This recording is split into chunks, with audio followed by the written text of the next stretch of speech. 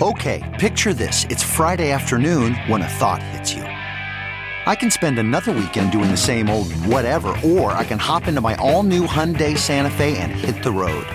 With available H-Track all-wheel drive and 3-row seating, my whole family can head deep into the wild. Conquer the weekend in the all-new Hyundai Santa Fe. Visit HyundaiUSA.com or call 562-314-4603 for more details. Hyundai, there's joy in every journey.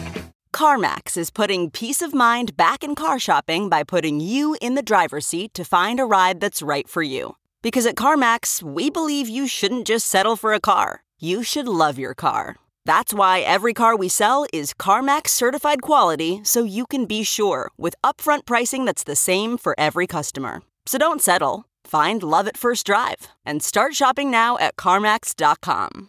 CarMax, the way car buying should be. What is up, Gypsy Gang? The official Gypsy Gang. We are back for another epic episode of the podcast, and my guest today is none other than hard enduro legend Cody Webb. I first met Cody location scouting for his first big Red Bull project back in 2016, and we have been friends ever since. With his unique trials background, Cody was one of the pioneers of the American hard enduro and endurocross scene and has won titles in each discipline. Cody is also a qualified engineer and continued with his degree while training as a racer full-time. Now, before we get into this episode though, I want to share with you some awesome news regarding our first ever race, the Gypsy Tales 500, happening in Mesquite, Nevada on the 9th of March this coming year. Webb, Moto and Gypsy Tales are putting on an 8-hour Grand Prix style event in Mesquite, Nevada, using one of my favourite events, Australia's Transmoto Series, as inspiration. This will be an 8-hour team or solo, if you're a savage, race with your boys or your girls.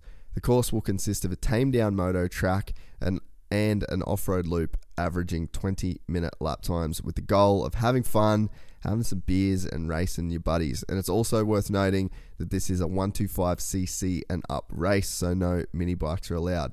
Now, as far as the course goes, it's going to be part moto and part off-road. Sunday's loop will be a unique course with an average lap time of around 20 minutes. The loop will include terrain for the average rider, along with tamed down motocross track, so no mandatory doubles or any of that stuff. Again, this is a vibe race and will be built for all rider levels. Basically, you just start the race and you do as many laps as a team as you can in 8 hours and 20 minutes, 500 minutes overall, aka Gypsy Tales 500. For more information, head to verbmoto.com/GypsyTales500.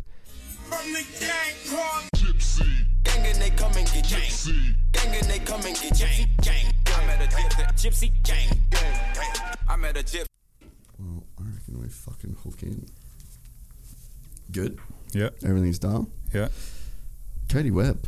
Yeah. We're doing the podcast. Yeah. After not seeing each other for 6 years, maybe? I don't know. We did 2016, I think, was that Donner Party thing. And then Adelaide, I don't know when that was, 2018. I think your brother was there. It was your brother. My brother. Yeah. Yeah. The Aussie accents, they kind of blend in, you know? Yeah. No, I get that. But, and then, would we have seen each other, though? Like, TKO, maybe? Oh, Tennessee? yeah, maybe. I think you went there once when Wes came out and did the whole filming for that. So, yeah, it's been quite a while. But, I mean, we spent like a full, not a week, but like a lot of time in that cabin. And then all day, every day on the mountain up there in Donner. That was really cool, too. Yeah. Like, that was and I don't know if you remember, but I was fresh off that gnarly kidney surgery. Oh, yeah, that's right. It wasn't that long after that. Dude, it was so soon after that. And I was shooting on that slow motion camera.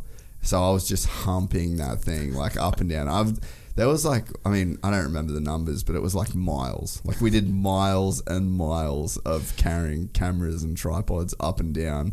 And like, I remember, were you there when we were scouting as well? Yeah, I think I showed up early with the scout and then Taylor showed up later. Yeah. But yeah, we walked a ton then. And then there's only so many access roads, and the terrain there is like so gnarly that you can't get to it on a bike or a UTV. Like you have to hike in. Yeah. And I took you guys to some pretty bad spots because I had been there before you guys even showed up. Yeah. And I'm like, this would be sweet. I'm all excited, and you guys are just what 7,000 feet. I don't know how many meters that is, but I mean we were pretty far up there too. Yeah. I remember I had my dog with me as well. Oh yeah. And the dog was just cruising around. He was loving the dog it. was pumped. He was loving life. He was loving it. He's still going strong. Yeah. He's in Oz now. Nice. Yeah, so migrated him. That was a whole thing. Oh yeah, I'm sure. He's living the dream in Australia right now, doing his thing.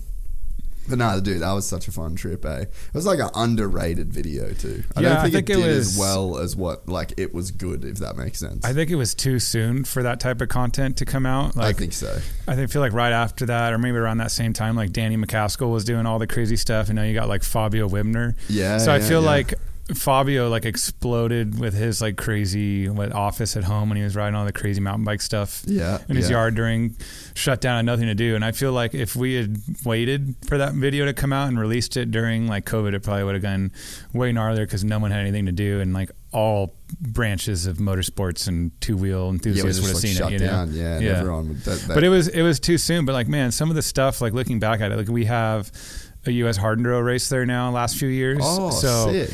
I mean, we're still having dirt bike races there. It's a pretty good ski size facility for a ski ranch. Obviously run down and outdated, but it's private property, so you can kind of do whatever you want there. That's how we're able to do that film.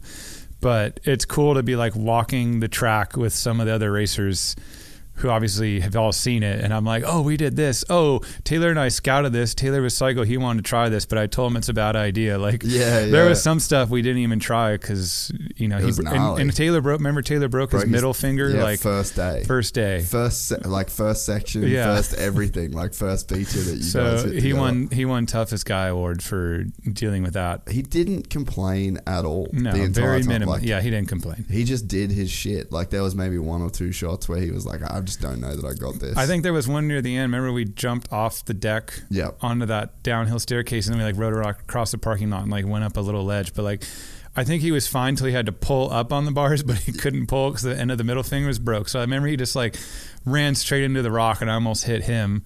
So obviously that got cut from the film, but little things like that people don't realize was like he did the whole thing hurt. Oh man, and like there was some gnarly stuff in that too, like the fire road, the ski, like where you were jumping off that, like that was a pretty big huck, and there's no practice runs at that sort of thing, you know, it's just do like, or die almost. Like, that looks about right. And I'm like the trials guy, and you got Taylor like coming from the moto background, and I was like, I just have to do this first because if I'm not gonna be able to do it, like I have to do it now. So we just like, I think we shot that maybe 3 times where we like stepped onto that roof and then launched off across like a pad road, whatever it was. And remember we had to like clear out the land. There's rocks everywhere and bushes. Like, I look at that photo sometimes still, like, and it baffles my mind, some of the stuff I did, but I was just young and didn't care, and I wanted to make some cool stuff for everyone. Well, what was that project in the timeline of like your Red Bull deal and like Red Bull kind of... Was that like your first big Red Bull project? That was, my first big one. We've done a couple other little things since, but like that was my first full year with Red Bull.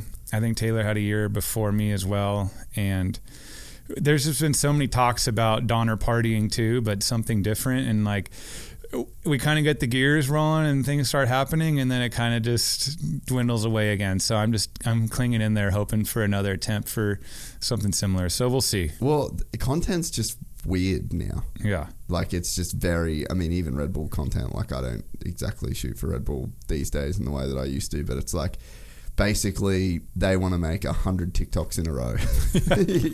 Like that's a web edit now. Is like, all right, let's have all these bits that could go on TikTok, and then we'll like cram them together. And I guess now it's just like turned into a bunch of just shorter viral clips, and the attention span of everyone now is just so minimal. Like, I mean, there's some stuff I'll watch where it's super interesting, but I felt like the Donner partying video we did was just like banger after banger. Like there was. Not very There's no downtime. Yeah.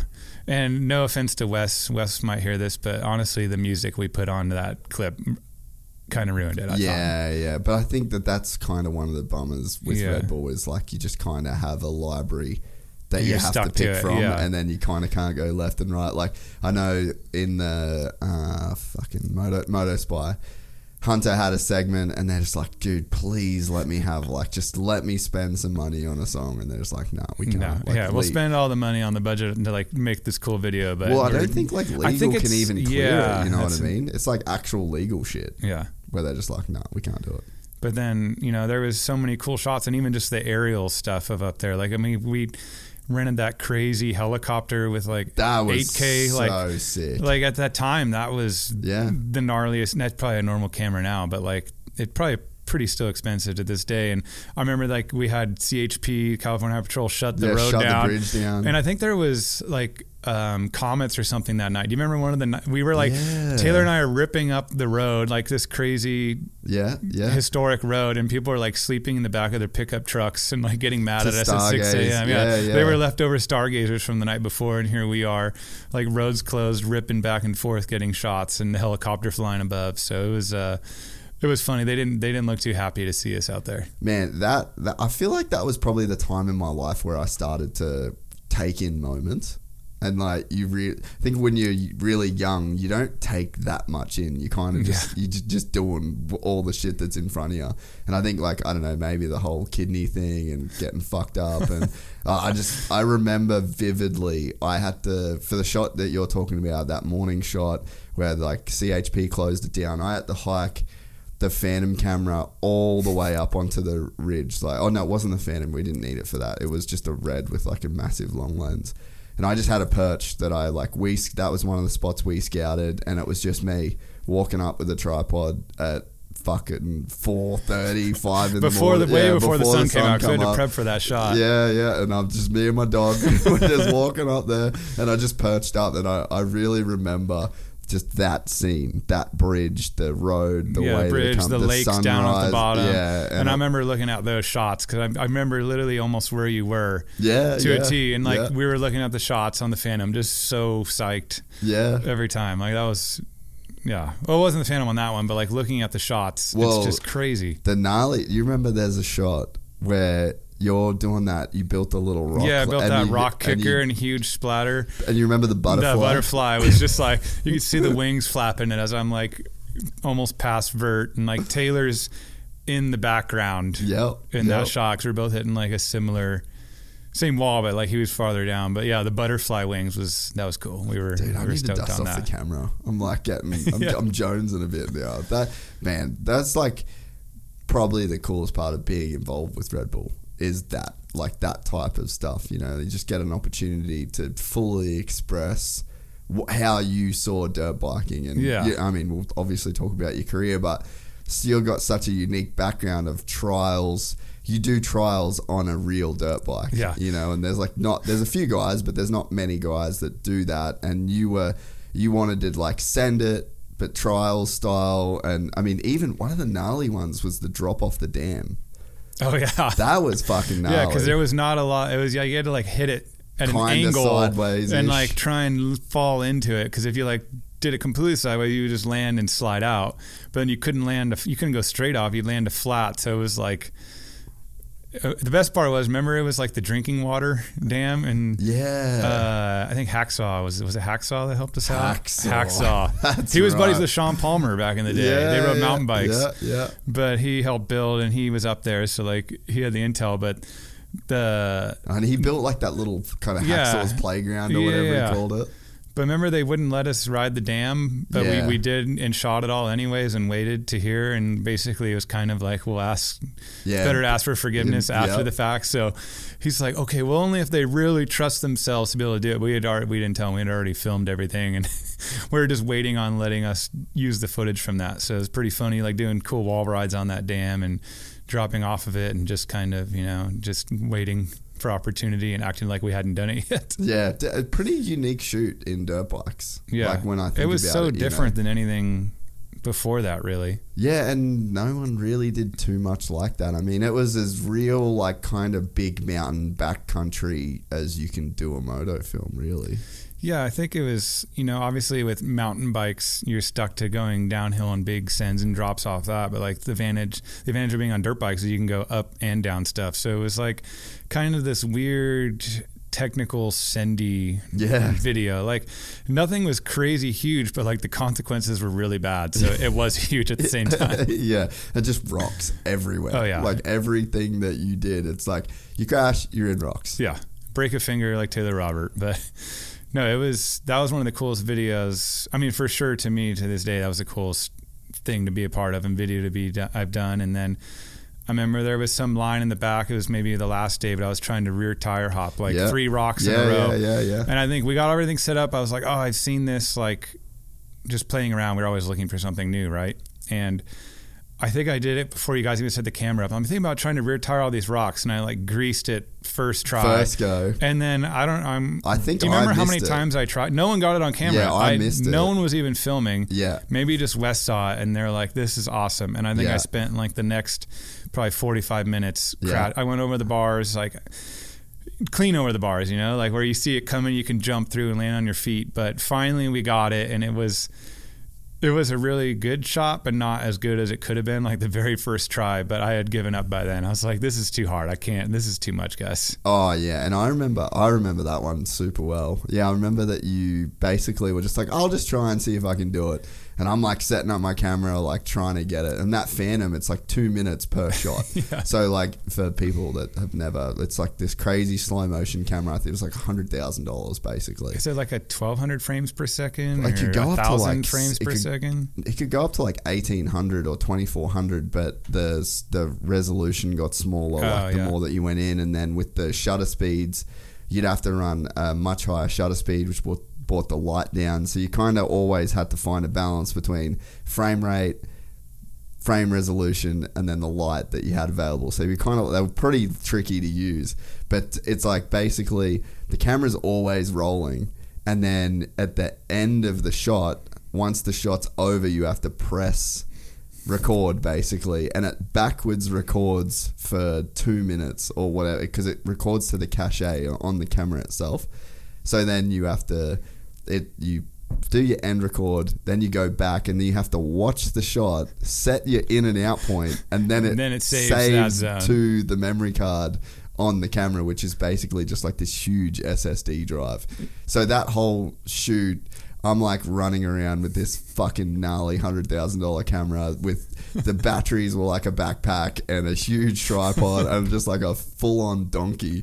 And I was like, did you get it? And I'm like, I don't fucking know. I'm like, just give me a minute. It takes a while to I catch need up. some time, dude. I feel like you remember saying your calves were like burning one day. You're like, I can't even walk anymore. My calves hurt. Dude, I was smoked. Like so smoked. There was one, I think it was like the day. There was one day, it might have been the last day. I remember we got all the way to the top of the hill, basically. Yeah, and that was probably the last day. Yeah, the heli did the circles around you guys. And like, oh, you had to hike all the way to the top. I walked all the way to the top just for the fist bump. That's it. Yeah. And then Wes was like, we could go all the way to the top. And I'm like, or we could go just here. Yeah. Because it's kind of going to look the same. Yeah. And then Wes was like, no, we should definitely go to the top. It made it worth it. It made it worth it. And it was. Thank you. It made it worth it. Yeah. It was one of those things, though, like, I feel like that was my entire film career, is looking back at, like, I would go on these shoots. Like, Alaska was one. We did one at Alaska for Mountain Man. Do you ever, Darren Rolls? Oh, yeah. Yeah. So he did that race this year at the U.S. Hard Enduro one. Yeah, he loves it. He's a good dirt bike rider, too. Yeah. Gnarly skier. Great dirt bike rider. Yeah, so he did, his event was called Mountain Man in Alaska. And so me and Anthony, actually, when Anthony was at Red Bull, we went to Anchorage. We got this fuck off huge motorhome, and we drove it for like 7 hours into the Arctic Circle, and then we just posted up, and neither of us knew how to use this motorhome. We left the gas on the first night, run out of gas, there was no way to get more, so we were sleeping in our snowboarding gear the entire rest of the week. It was that cold, bro. Fully boots, everything, blankets on top. Like, I've never been so fucking cold in my life, and I was just shitting myself every day because I'm on a snowmobile with all this expensive camera gear. I was doing, I don't know if I've ever told this story on here, but I was doing like the aerial filming with the Red, and the guy, like, you wear the harnesses and you get clipped in with the carabiner, and then you stand on the skids and you kind of like film out the side. So I've still got the shots of that I got from these glaciers. We're flying over these glaciers doing aerials, and it was the most amazing experience of my life in terms of like seeing that. Then the chopper starts banking. And I start kind of falling a bit, and I'm like waiting for the carabiner to catch me, and then I'm like, nah, fuck. And so I stop record. I like just put the camera in one hand, grab the side of the heli, and I look back, and the fucking carabiner's going like that and not clipped in. So I've done this entire flight, bro. Time. And then I've just like, Anthony's in the back, he's shooting stills out of the back, and then I've just like sunk my way in. It was negative 40, 50, whatever it was, in a helicopter with no doors on. It's as cold as you could be. And I had to take my goggles off. I took my beanie off. I took my gloves off. I just fully like de-rode because I was sweating. Yeah, like, the panic was like next level and your body went into like shock almost. And so I'm just like, I like sat and then I clipped in. And then I just didn't say anything. And then I like kind of spent a couple minutes and everyone's like, you good? You good? And I was like, I'm still here. Fuck, man. Just a full moment, eh? And then I waited a couple minutes. I started filming again. We like circled the top of the thing. Hooked in next time, obviously. Yeah. And I got to the bottom and I was like, you clipped me in, right? To the pilot. And he's like, yeah. And I was like, mm-mm. And he's like, what do you mean? And I was like, I was not clipped in, bro. I almost fell out of the helicopter. And he was just like, you could see, he went white. He was so like just bummed and thought like, he's like, that was almost really, really bad deal. But yeah, it's like you do those shoots. It's always so hectic. And in the moment, you're like, this fucking sucks. Like nothing about this is good. I want to quit my job. Like this is the worst. I don't like this. And then you like fasten, it was always the same. You fasten your seatbelt on the way home and you're like, that was the best week of my life. Yeah. Like we did some insane shit out there. Yeah. But I was like, from then on, I was like, okay, I need to figure out how to like this more in the moment or like have the perspective that this actually is fun. You are enjoying this. And as soon as you get on the plane, you're going to be extremely hyped on this trip. Yeah.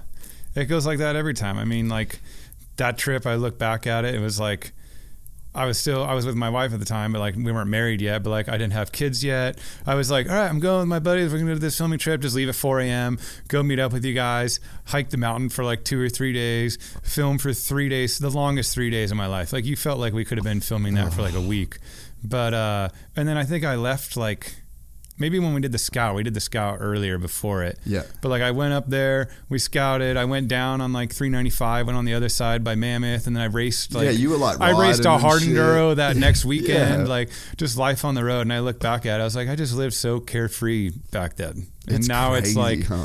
I have to like look back, and we're talking today and it's reminding me of like little things. Like I forgot your dog was there and your dog was having the best time of all of us. He was fully I think he actually it. started getting ripped paws by the end. Like he was starting to get a little sad about it. Dude, you remember? Yeah, he was actually. I remember the funniest thing. I don't know if you were with us at this time. I think you were because it was when we were riding the mountain bikes and we were scouting. Dude, I didn't even have an e-bike then. I didn't either. None of us did. had e-bikes, so we were like actually acoustically doing that shit. But remember, we come up on the hippies because that was the yeah, we were right by the PCT Pacific Crest Trail, and it was like we didn't know where the line was for like national forest versus private property, but they were like talking about how awesome the bouldering was there. Is that what you're going to talk about? Well, so we get to this. My dog has not had a drink for what feels like forever. And I'm like kind of freaking out. I'm like, man, none of us had any more water. I was like, I need to get this dog some water. Like he's been sending it. So then I'm kind of like tripping. And then we pull up on these full hippies doing like yoga, like Kundalini shit on the side of like this beautiful little rocky lake. cliff thing. And my dog just sends it into this, runs through this group of hippies, sends it into the pond and is just like splashing and just like loving his life. And then this hippie's like, what the fuck? In the middle of doing yoga. And I was like, aren't you supposed to be chill, bro? Yeah. That was, no, I know exactly what you're talking about now. It was like off to the edge and there was fish and stuff in there, but the dog was so pumped. Sprinted straight for there. And yeah, they honestly got kind of angry at us. Yeah, they like got fully pissed. Like they were kind of getting mouthy. Yeah. We weren't even doing anything wrong. Like it wasn't like we were playing loud music. Like they were just butthurt. They were just off it that I ruined their zen. And I was like, this isn't super chill of you. Like, aren't you guys supposed to be nice? Chill? Yeah. I was like, he's living his best life right now. He's thirsty. He's tired. It's hot. Oh, but that was that was a hard slog of a trip. And it's like, I think that's what's cool about those trips though, you know, like, and I think that's why we all kind of come out of it as pretty good friends. Yeah. Do you think some of the other ones you've done filming trips on were as brutal as that one? That's the hardest one. Yeah. And it's just a different type of brutal too, I'd say, huh? Yeah. And but Alaska was gnarly too. Yeah. Because I was legitimately scared for my life. Well, yeah, you could have died. There's frostbite. But dude, like just being on a fucking snowmobile, like I've snowboarded in Tahoe and Mammoth and Big Bear. Like that's the extent of my big mountain experience. And then like, you were in real mountains with no people around. And everyone's like, here's some flares, here's some fucking, make sure you got your shovel, like just don't go, here's kind of avalanchy here. And I'm like, dude, this is the same shit. Like you're pointing to the whole fucking mountain. Yeah. Like this all looks avalanchy to me. I was like, I was just scared the whole time. Yeah. But by the end of it, it ended up being like, I don't know, got more comfortable, but yeah. What was Darren doing when they were taking it up to the top? So the race it's fucking gnarly. I don't know, I can't believe you've never seen it. You might know about it. So they start at the top of this mountain and it's in the North Pole, right? Okay, now I've talked to Darren, told me about what he was doing with this. Yeah. So they do like a downhill ski run down this super steep chute, right? And then they hook a left, and then there's a dude on a snowmobile. So it was Levi LaValle was the snowmobile driver. Yeah. And then so they kind of have to time it so that the snowmobile meets the skier at the same time, passes him a fucking ski handle. Then he just like tucks in as pinned as the snowmobile will go to get them to the next big downhill. Then they have a point where they have to release. So they're just like hooking into this thing, like into the snow, and then just get shot down. They go jump down this huge chute and then pin it onto the finish. It's been going for like 50 years or something. I'll have to like watch that. this. Yeah, the video was, I mean, you filmed it and almost died out of a helicopter, so it must be decent. Yeah. Watch it. It almost cost me my life. But it was like a 4-minute Red Bull video, you know, with like a bunch of GoPro footage and some aerials and some interviews and shit. But it was sick. Like got to see the Northern Lights for the first time. Oh yeah, I've never seen that. It's probably pretty cool. It was really fucking cool. Yeah, I still don't even understand that. Like it doesn't make sense to me. Aurora Borealis or whatever. Yeah, something like that. I mean, I know the name. Cool green lights. Fancy green lights in the sky. I saw him somewhere else though. Maybe Iceland just has them somewhere far north, Europe maybe. Oh, Norway. I was in Norway. You know, did you ever watch Ex Machina? Yeah, but I don't. Yeah, I've seen it, but I don't remember it enough. Remember that crazy like well, you wouldn't know it's a hotel. Remember they were like in that crazy like forestscape mountain landscape, and they had like all the rivers. It was like that really futuristic looking exterior. I don't remember it enough. Well, that's a hotel. Really? So we like stayed at that hotel. I did a shoot there. Me and Garth Milan flew there. And we did a shoot for like 4 days. We ate like fucking whale and like it was crazy stuff you never. There's just nothing else available up there probably. Well, it was for a skincare company, and they wanted to like we had like these models and stuff fly in, and we shot like all this skincare and the models in this kind of crazy hotel. It was it was a sick as shit. But yeah, we saw the Northern Lights there too. It sounds a little bit easier than hiking through. It was luxurious. Yeah. It was lovely. It models, was, like... yeah, it was... The chick was fucking hot. Yeah. Like, really good experience. But yeah, I think that's the other time that I've snowed. But I guess I don't really know what those lights are either. You're an engineer. Come on. Yeah, you're smart. Yeah, smart enough to get through school. Just doesn't mean you're actually smart. Yeah, well, you know what's crazy you mentioned too? Like, you weren't married, but you were with your chick. I'm pretty sure we had like this one drive. We had like lunch one day, and you were just talking about how you were about to propose to your chick as well. Yeah, it took a little while. Yeah, it took another year. But did you? I had the thought. I probably was like planning on getting the ring then at some point. And then she found out that I had the ring for like 6 months in like my sock drawer or something. She's like, what are you talking about? It was right there the whole time. She'd be like, we'll do my washing. Yeah. Yeah, you want to be a wife? Yeah. You got to earn it. Yeah. But that whole adventure's been good. So now you're a dad. Oh yeah, you're it's a wild husband, now. You're like, you're in. Dad, kid of 2. I have a daughter that's like almost 7 months old now. And then my son will be 4 in January, and life hits you fast, man. It's crazy. That is crazy. I mean, and I just really not on the radar. Like I was just a dumb kid, like not a kid, but like I don't know how old I was, 28 or something. When we did that shoot, but like I kind of have a mullet right now, but like I just like cut a mullet for that shoot. I think at home with scissors, and just didn't care. And like, you know, now I'm the same person now, but I can't just like escape. And do things like I got to plan out my life and make sure I'm appeasing her, because it's not easy being at home with 2 kids. So, like today for this, I just flew out 7 a.m. this morning, and I'm flying out 7 p.m. tonight. Pretty sick. And then I got to race the final round of Endurocross in Reno this weekend. So I got to. Do you fly to that one? Yeah, I'm flying to Reno for that, so it'll be easy. How far would that be to drive? Probably like 14 hours. So maybe it is pretty something. far. Yeah. So your like the hard enduro stuff is like pretty well supported still these days with like the teams and all that sort of stuff? Yeah, it's definitely growing. Like when we did that shoot in 2016, like there was some races and there was no like actual series. There's just kind of one-off races in the States. And now like I feel like at the same time FIM came out, it had West, like the World Enduro Super Series, whatever it was called, and then it turned into the FIM Hard Enduro World Championship. Around that same time they had West, they started trying to push for a U.S. Hard Enduro Series. So now we have our own series, and it's actually pretty legit. Like it's different promoters for each one, but an overall promoter for the whole series. And, you know, it doesn't pay like Supercross, Motocross, but like at least there's bonuses and a purse. Whereas like you race in Europe for the World Enduro, it's like FIM. They have to pay to be part of the FIM championship, so there's no money left for the racers. So like, dude, Erzberg, you do like the worst race of your life, and they're like, here's a rock.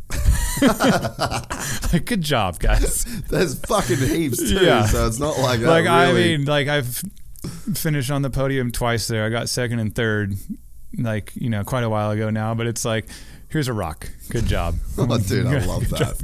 And then I think like Romaniacs is 4 days of hell in the Carpathian Mountains in Romania and a prologue. And it's like 2,400 euros, something like that to sign up. But it's like, at the end of the day, the cost effective is pretty good compared to Erzberg, because it's like covers your room and board, food, and the race. But like you still have to rent a bike for people coming from the States to go there, right? It's like super expensive, but like, you know, Manny won this year. He probably won less than what it cost to do. Yeah. So it's not feasible, where I feel like at least the US Hard Enduro Series, it's like, you know, $120 to sign up for these races. And, you know, some of them have a $10,000 purse for first. Yeah. So, and then it pays down to like 10th. Like we have one in Pennsylvania called Tough Like Roar, and I think they paid a 15th place, and I got $5,000 for second. So at least it keeps us going. And as a off-roader, like that's a decent payout compared to the Supercross guys are probably laughing at me right now, but you know, I'm still here doing it. Yeah, I'm here, bro. Yeah. Well, I think the hard enduro thing in general has picked up quite a bit of steam, just I guess within our culture of dirt bikes, because I mean I get asked all the time to have like you on, and to have like Taddy on, and to have all the like Graham Jarvis, like all those guys. I'm just constantly getting inundated with requests to have hard enduro guys on, and I'm always getting asked to like go ride hard enduro. I'm like, boys, I don't know if you I don't know if you fucking seen me ride, but like Well Vets was about the peak for me of like, that's how gnarly I can get on a dirt bike, and this is much more than that.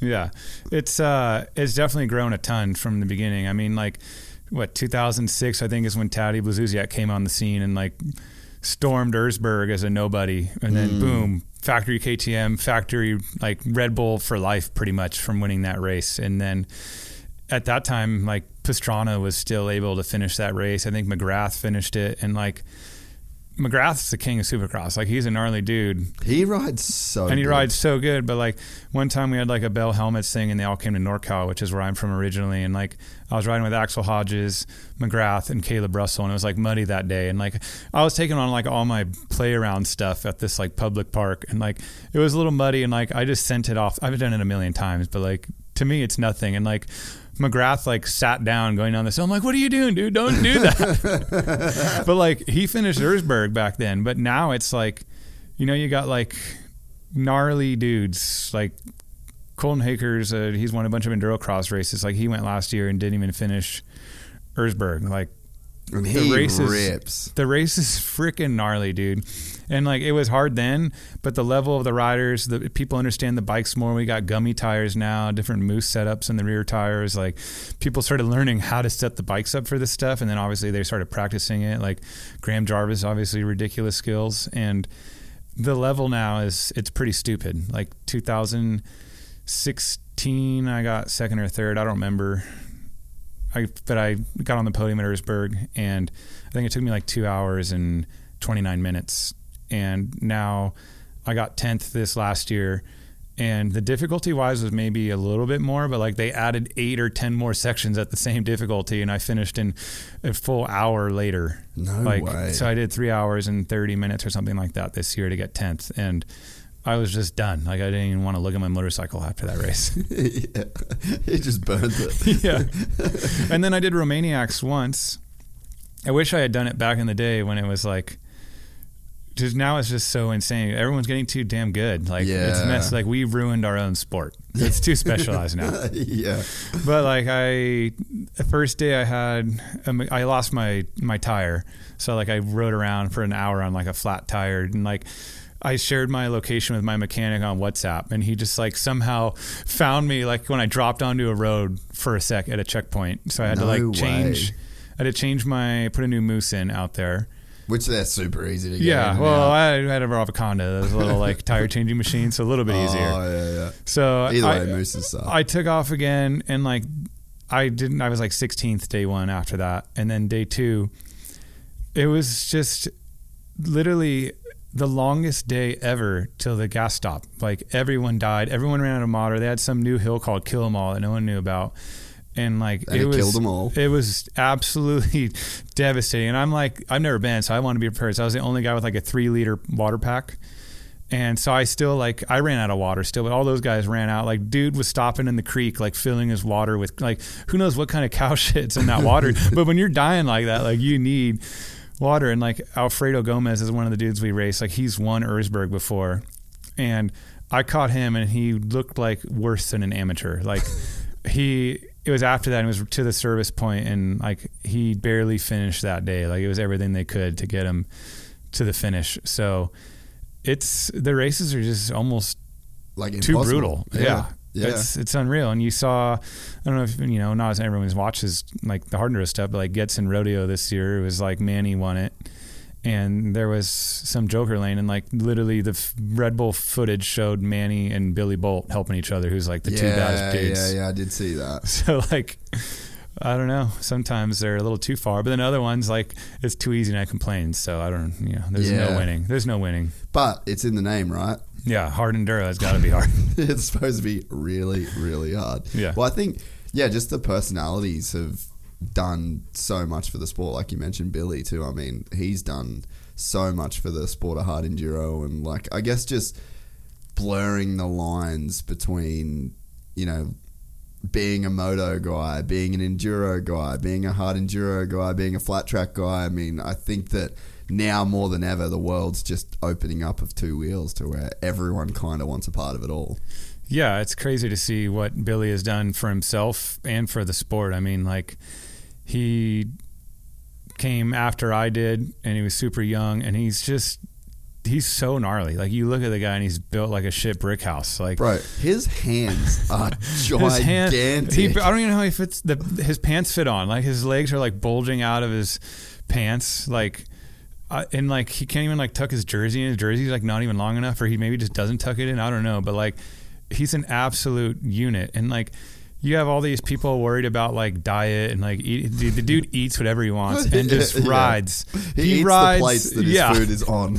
Like I can't take anything from the guy. Like, and then we race Super Enduro, which is like the indoor version of Enduro Cross. Like he's a freak in that. It's like a sprint sport, and we'll be walking the track walk the night before, and I'm like, I'm like, I would try that after I've done this a million times and it's dry and the conditions are perfect. And I think I could send it off like this ramp full of angled slippery logs and like downside over this concrete pipe. Like I would do that one day, or I can see that being possible. How I could do that. Second lap of practice, dude. This fucker will just roll out and be like, hey, what? And just like nose bonk it.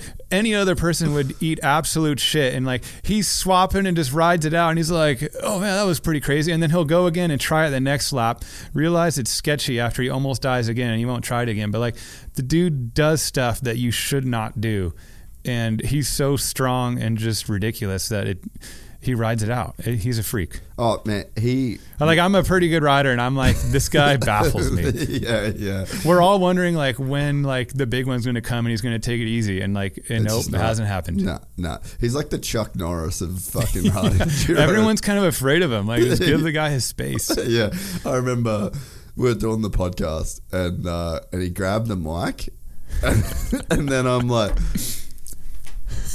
Wait, what? Like the size of his fucking hand over the mic. He made the microphone look like. And then lipstick. He's like missing one of his fingers. I think one of his index fingers. He lost it in a sprocket when he was a kid. Yeah, I was just like, bro, you're on some fucking other shit. I know you've never met my dad, but my dad has like the same as Billy, like just the huge, like, but every time I talk to someone, they're like, dude, your dad's hands, after they shake my dad's hands. And like growing up, he called him diesel mitts. My dad's a diesel, he's like a diesel mechanic and works on like, so like he'll laugh at you like dirt bikers, like, their little torque wrench is like this big. Like he's got like, 160 foot-pounds, like a 4 foot bar for his torque wrench. Like he just laughs at you. Dude. So like he works on my bike. Like people would like go to take my axle bolt off and like they couldn't even like remove the axle bolt because my dad tightened it on there. Yeah, it's like how you do the triple clamps. You're like, that's about 12. It's like it's about 1200. Yeah, everything's just over. The whole thing is just creaking. Dude, the bike feels pretty stiff. Hey, did you torque any of this?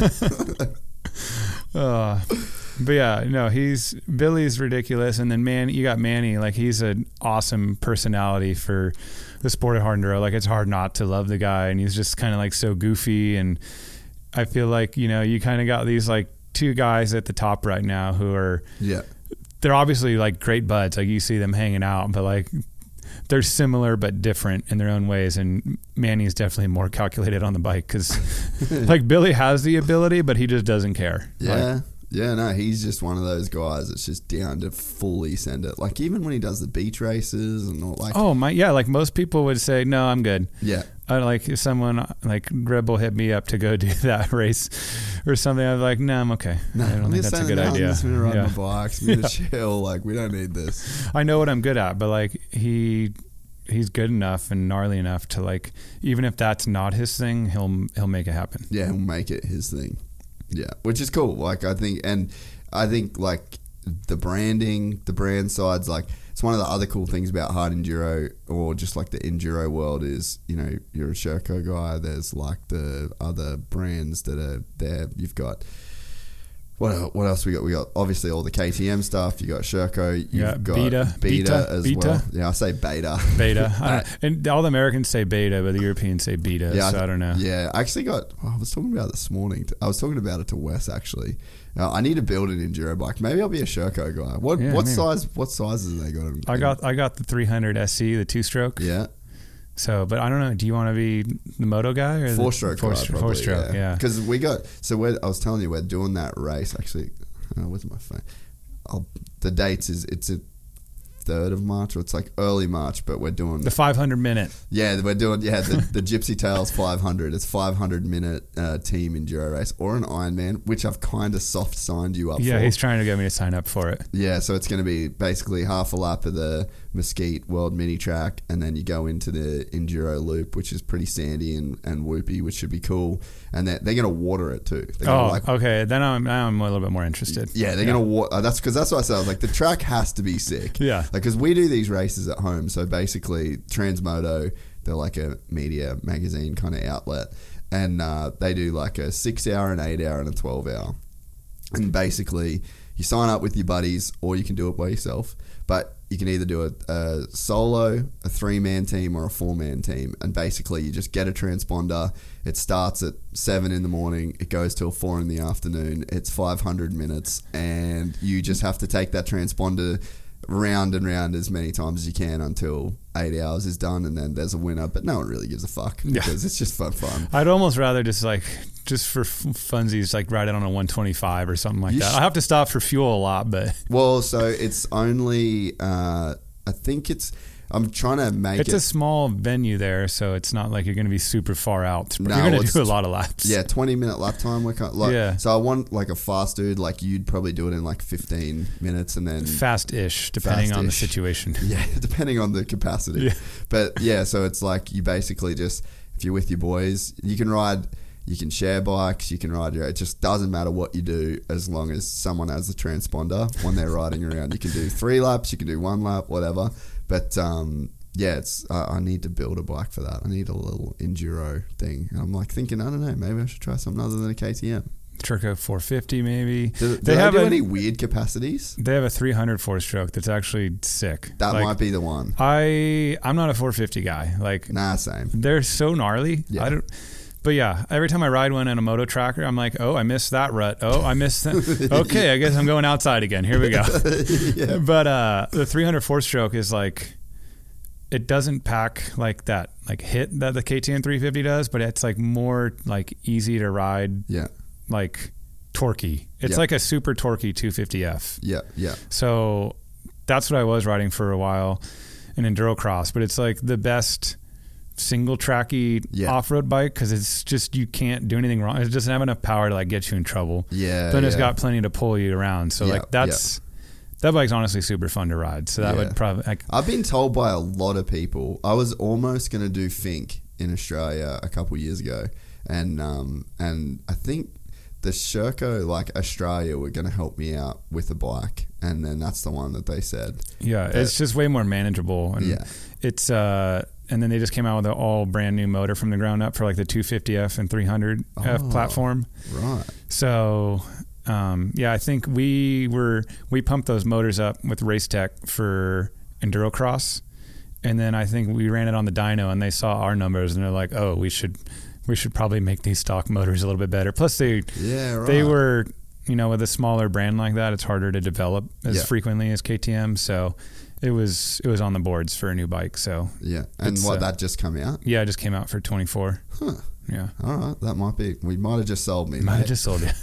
So they what are the components and stuff they got? Yeah, it's got Brembos and KYB. Oh, bang. Yeah. It's kind of funny. People are like, oh, I can't get parts for them. Like, most of it is like just other bike parts. At home, like I blew a fork seal and I'm just like, don't want to spend the time to mail it to Race Tech because it's not convenient for me. Like, I just go to the local shop and I got Yamaha fork seals and put it on my bike. Take it to Yamaha, dude. It's easy. I just do it myself. I'm an off-road guy. Like, we do these things. I did my own lower fork tube with like no suspension tools. I just stuff in my toolbox. No shit. Yeah. Fucking gangster.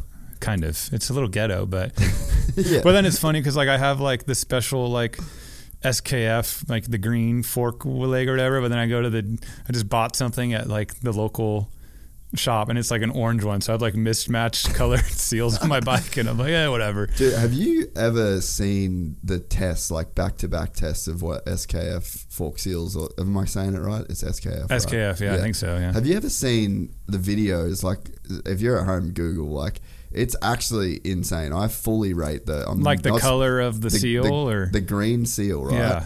So if you don't have anything on your fork, it's like completely disassembled, but the inner and the outer tube are together, and you put it in a vise upside down and you drop the fork. Man, that SKF one slaps, right? Yeah. And this is like a stock KTM I'm referring to. The stock KTM air fork, you drop it and it's like, and it stops. That is one product that I am not sponsored by or endorsed by, but I fully believe in rate. It just from that video. What you can, but you can feel it on your bike, like when you get your forks back together and you actually just no coatings, no nothing. Those seals actually make a full on difference. Yeah, well, I guess I'm doing something right by buying SKF. We're sponsored by them too, so I guess that's probably why I got them on my bike. But. Yeah, but no, they're actually, I feel like that's a little kind of gem of a product that a lot of people don't realize. Like if you get your suspension revalved and you don't use those seals, you're actually kind of you're wasting money right now. Yeah, like you're actually cooking it. Like it makes a big difference. You think about like factory supercross teams or something like that, like obviously they have all the best stuff you can for suspension, but like think about like having your motors, everything polished in there or like resurfaced. Like we did that once for one of my motors and like I noticed a difference. Like it just seems to rev freer. Yeah. I don't know. We did like cryo. I don't know what they did to it, but they took like the clutch basket out and a bunch of other stuff and basically like it's hardened. Yep. And polished and like things shift easier and stuff like that. So, well, apparently, so Townley was telling me that was, remember that like kind of 06, 07, 08, like PC domination in the early 4-stroke 250 days? Yeah. So apparently they used this company in the UK and they just did all DLC coding. I know, I've heard of this company. They still make custom transmissions for all the teams, right? Yeah. Well, so it was just PC. At the time. They sourced it, they found it, they started working, and it was kind of a secret for those few years. But BT reckons it's like 4 horsepower. Really? Just from like friction. All the coatings. Like, and like limiting all the friction in the motor and like less hangups. Yep. Yeah, he said it was like, I mean, we fucking clickbaited it, of course, but it was like, he said it was like legal cheating. Wow. And nobody else was doing it. And he's like, man, it was a game changer. That's pretty wild. Yeah. But I mean, I guess it makes sense. Like, there's just way less friction going on. Everything probably fits perfectly. I'm sure it's like custom made versus just like a cast piece or something that just is on the assembly line. Yeah. And then you think about the durability that you would get out of it. And, like, because there's, well, everybody, Cody's an engineer too, so I'm talking to a smart guy about this kind of stuff. But smartish, smarter than me. So we'll say in context, it's just 2 of us in this room. So he's the smartest. He's the smartest person in this room. So, but yeah, it was like you think about the like you'd have in a stock gearbox, you'd have like bits of shavings and like shit kind of wearing and coming off. Like, oh yeah, first time you change your oil on a brand new bike, it's like dark. It's nasty. Yeah, so you think about like the difference. I really want to do it one day on a bike, but it's like it's crazy expensive. I'm sure it's super expensive, and also like bikes just change so much these days that it's like kind of hard to. I will admit, I found out the hard way like 2 weeks ago that the Sherco 2-strokes are pretty reliable because I changed oil, but I forgot to put oil back in. I literally went riding like 2 days later, and I was like, I did a full warm-up moto for Endurocross since we're like finishing off the Endurocross season. Did like a full warm-up. I'm riding around. I'm like, my clutch seems a little draggy. like really like snappy-ish. And then I'm like, did a full moto, like race pace. And I'm like, the clutch was squalling and I was like having it was just like really aggressive. Like basically like a dry clutch would be acting. And then I was like trying to get it to act up again. I'm like, it's never done this before. And I ride back to the van. As I'm putting my bike on the stand, I was like, like I realized, so I like checked to make sure, and like I like normally take the filler cap off when I drain it just to like get more like I don't know, air pressure, like push it through. I don't know, that's my thought process. But it was like barely finger tight, and I was like, yep, I did not put I really messed up. So I was at my buddy's house and he had a bunch of Motul, which is what we run. So I was like, perfect. Like put some whatever 300V 1540 weight, like whatever in it, and rode the rest of the day. Went home and rode the next like Saturday, Sunday on it. And because I didn't have any new clutch plates, like I was like, I need a new clutch in this thing for sure. So I ordered some Friday.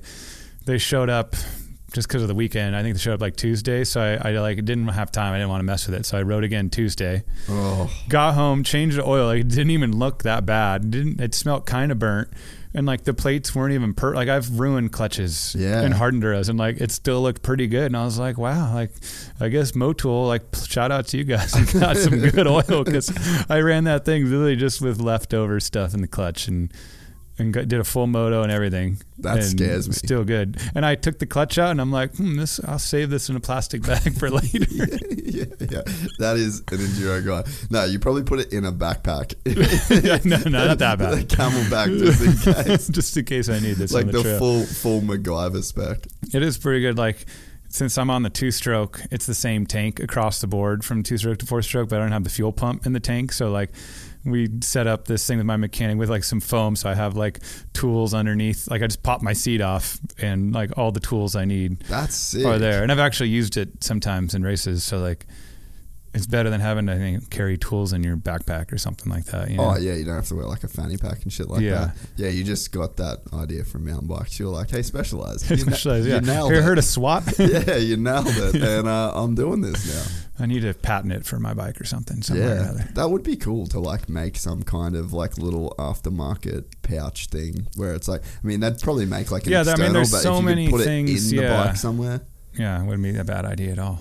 You should do it. Yeah. We'll just delete this part of the podcast. No one has to hear this bit. We can just cut this bit. That'll just be like a full random subject change and everyone will be like, that was fucking weird. I mean, I guess real quick, we're talking about engineering and we can switch to electric. I did an electric dirt bike conversion kit for my senior project. Really? Yeah, for school to graduate. So I did mechanical engineering for. So let's go back. All right. So let's just start this because I'm interested. I've heard some of the story, but you were a smart kid. You obviously, like doing things. Dad's a mechanic. So what was the thought process? When did you get into motors and the mechanical side of things and inspired you enough to go to college? So, I mean, at my house, my dad he probably went to college for like a day, but my dad's like, don't end up like me. It's a curse. So I kind of did the next best thing that was closest to being a mechanic by doing mechanical engineering. So you wanted to be a mechanic? I don't think I wanted to be a mechanic, but I would just want to be a mechanical engineer because I was always around dirt bikes. And it was just of interest to me. And I grew up with a dad that was a mechanic that, God bless his heart, shouldn't have done everything himself. I feel like mechanics have like some of the most beat up cars. You know what I mean? Because they don't have the time to work on their own stuff. Yeah. So, my dad was always, we bought, I think my first truck was like an 82 Toyota. Not like a Hilux, so you guys got the good stuff over there in Australia. But I had an 82 Toyota with like that SR5 with the 22. Not the Ari. I didn't have injection, but like it was a part, and I got it for $900. And my dad and I put it together. That's cool. So like, we always worked on motorcycles, and I did trials. So like, I was like, I'm gonna do mechanical engineering, and I was always okay with math. And when we did the SATs, the standardized whatever the hell it is test for schools here, like I always sucked in the English part, and I hated, like, I read the books. I was interested in but like you had to do a book report, and I just hated writing it. I just made shit up and just like, I would, you make your periods bigger. It's like to do like, do double space. Like there's all the tricks of the trade. There's a lot of paragraphs in that thing. Yeah, I always did okay in math, like in schools. I was like, I want to do mechanical engineering. So it took me forever to get through school. I did junior college to save money. And at my house, my parents were like, either you're at school, like you get to go to school and we'll pay for you, like you don't have to pay rent or whatever, or you don't go to school and you got to figure your shit out. Yeah. So I was fortunate enough that, or cheap enough, I guess, that I did not go to a 4-year university and did junior college. And I graduated with 4 associate's degrees by the time I even got out of there, just for all the prerequisites for engineering. So I think I had like an associate's in math, physics, liberal arts and sciences, which is like what everyone gets, and like engineering technology or something stupid. And then I transferred to like a state school. Yeah. And I was there for 3 years. It's crazy how much like classes you need to take to become an engineer. Like it's not easy. I bet. It's not easy. So yeah, it was right before my senior project. I had to do something that, you have to have a capstone, like something you choose where it's just like thermo, which is like motors, or controls, which is electronics. And there was like something else, maybe I don't know. I forget what the other one was. I wasn't interested in it, but, I did like, you kind of do thermodynamics, and then you do like electrical controls, and I did electrical controls, and I hated every fucking lab we did. It was like the dumbest bullshit, like programming something with a little microcontroller, like a printer, like to go to the end and then stop and go back. Yeah. Or like, it was just dumb shit.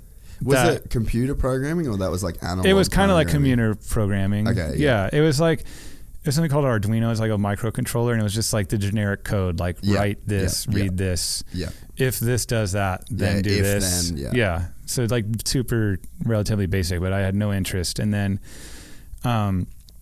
each of those classes, you got to do like a project at the end of the semester for everything you learned. And I was like, I'm going to do a fly-by-wire throttle system, because I had like extra shit in the garage from all the years of riding motorcycles. So I had a set of triple clamps all set up, and I mounted bars on them. Yeah. And I put the microcontroller in the middle, like underneath the bars, underneath the clamps. And then I like rigged up this stupid contraption to hold a key and carburetor, like PWK. Oh yeah. Like, so like it was just a model, right? Yeah, but like yeah.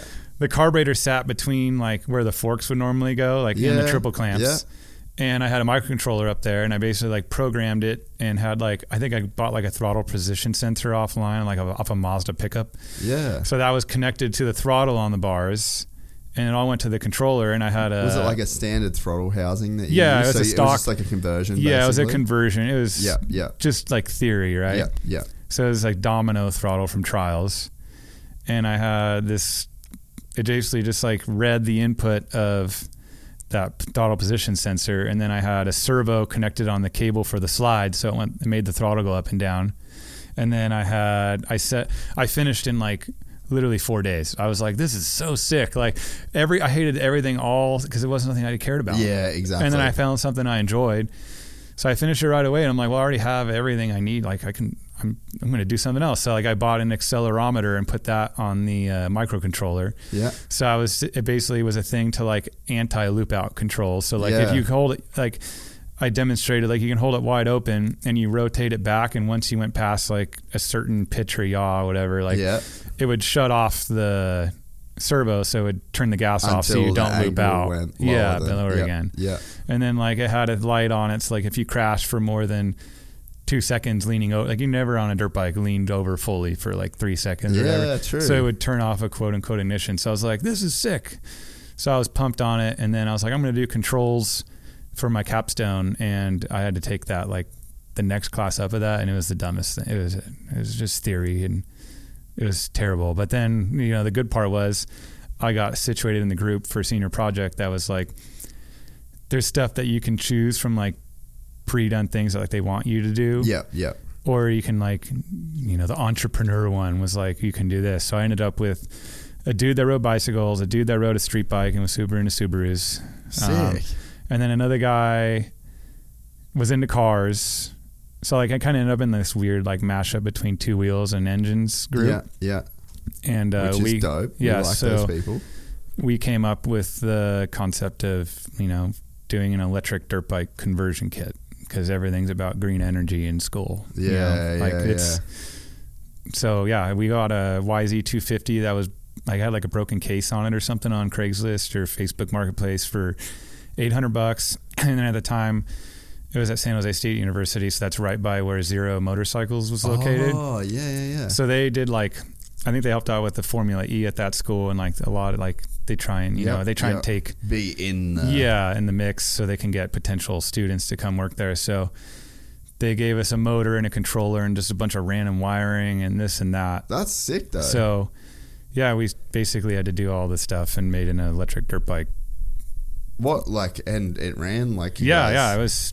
Yeah, we had to like, and obviously like the motor is massive on that electric or whatever Zero Motors cycles, and like their frames are built around it. So like the hardest part was trying to figure out how to get the counter shaft sprocket where it needed to be. Yeah. So we like built this crazy jack shaft. So the motor output shaft on that electric motor was actually on the wrong side of the bike. And then where your sprocket would normally be, like we mounted to the frame these like bearings and another axle. So I had a chain running reverse on the one side, and then the shaft went to the other side. So honestly, it was like a gear reduction thing too. So we can like kind of guess the gearing. Yeah. And then, we bought, I think 16 RC car batteries, which is honestly the sketchiest fucking thing. They're so sketchy, bro. Yeah. Cause you need like, like a battery monitoring system. We didn't really have one of those. They were like, you're fine. Like for like, if it's like continually charged evenly, and once you get to that thing, like turn it off. Yeah. So like, it was sketchy for sure, but like literally like to charge it, like basically had to take the leads of all the batteries and like bolt them to this charger thing they gave us to get to 100. I think it was like 101 volts. And like, it was so scary every time. And like the leads we had, it was pretty funny, but the leads to charge it were inside the gas tank. So you open the gas cap and like pulled the leads out. Oh, that's kind of to charge cool. it. Yeah. But yeah, that part was like definitely not to code. Teachers didn't need to know that. But I went 52 miles an hour on it and we rode it, and it was it was so cool. Like learned a ton, and plenty of nights during the week hanging out in my buddy's house we stored it at and just drinking beers and figuring shit out together. It would have been really cool. Yeah. Like it would have been a fun time, especially when you kind of get to do something that you're interested in. Yeah, no, it's just interesting to us. And I think was it fly-by-wire as well? Like, so did you take your fly-by-wire? Yeah, it was. We bought something off the internet that was like a fly-by-wire that was all in-house. Yeah, yeah. So yeah, it was fly-by-wire, and yeah, it was pretty cool. But the scariest thing was they were like, we don't want you to, like sometimes these things can take off. Like we don't want you guys. So we had to go to 0 to plug it in so they can kind of monitor it. Yeah. It was honestly the scariest. I mean, you know how like quick an electric motor can take off? Like we were testing it. Things were kind of working. And like, I don't know if we went too far or something happened with but the thing just spun out of control. Like, whoa, and that high pitch. Yeah. Oh, it like twisted our whole, like we had motor mounts we kind of made like out of big plates. The motor like twisted in the frame, like whoa. Yeah, like they killed it like instantly. It was scary. Yeah, well dude, so remember back in the day the drones we used to fly, like before the DJI stuff took over, we had those big octocopters made out of carbon, and you'd have like these 2 huge LiPo batteries on them. And bro, we had some sketchy fucking moments with those things. Like we were one day, so the blades are, I don't know what, like 8 inches yeah, long. That's what I was thinking, 8 inches or like, so. And they're like those bigger ones. Yeah, carbon fiber 8-inch fucking murdering machines, and there's 8 of them on the thing. I remember one day we're in the front yard of their house in Temecula, and we just bought I think like a new control system or something, because you had to build everything, and I don't know fucking anything about that stuff, right? So my partner Jay, did you ever meet Jay? I'm pretty sure. Reinberg, you probably would have, but he was the dude that owned JDR. Anyway, so we were in like the film stuff together, and he actually grew up flying model planes, and he was super super smart dude. So he would build all of the control systems and the batteries and all that sort of stuff. And like, so we put this new controller in this thing one day, and dude, it just something goes wrong. Like it doesn't connect, and like it just gets a mind of its own. Bro, it went. We're so lucky. What happened? Like it went up and just sideways at like 1,000,000 miles an hour, and just hit the side of the house and just exploded into 1,000,000 pieces. And we were like, that's kind of gnarly. Like that's flying a $70,000 camera, and we had so much shit like that. And then one day, this was my peak fucking drone battery experience. So we made our own like gimbal. So there was like, when Movies were coming out, they were like 15 grand or something. We're like, fuck that, we can build this. Is all turbos and like stuff you can kind of do it yourself. Yeah, it's drone stuff. So like we kind of rigged up this frame and everything. And then I was at Bubba's house in his full fucking Florida mansion. Like the place is immaculate, and I just set my camera bag down, and we're doing this film in there, and I'm like, what the fuck? And I'm like, try to inconspicuously like leave the shoot in a mad hurry, and my fucking camera bag was on fire because one of the camera battery, the monitoring system didn't work, or you didn't have one, it just decided to just light up, dude. And so this thing's like fizzing like with sparks and smoke out of this battery. Had no idea what to do, bro. I'm just like, holy fuck. Just chuck it in the pond at that point. I just threw this battery. I mean, it's still happening now. Like you see videos in the news of like these e-cars, like just shit, it takes off, it doesn't stop. Like, well, you know what's crazy too, like I ride the Stark a bunch. Like I've got one at my house. I fucking love it. It's the best thing, like the funnest thing to ride, right? And then I saw Trey Kennard. Did you see the videos of him at the Japanese? I saw he got taken out and the throttle broke or something. But so he had the wristband like on a jet ski. Dead man switch. And I'm just like, maybe I need one of those too. I really need that. Like, dude, I've been riding this thing. Like, if you're on it, I mean, there's no clutch. There's no, like, that.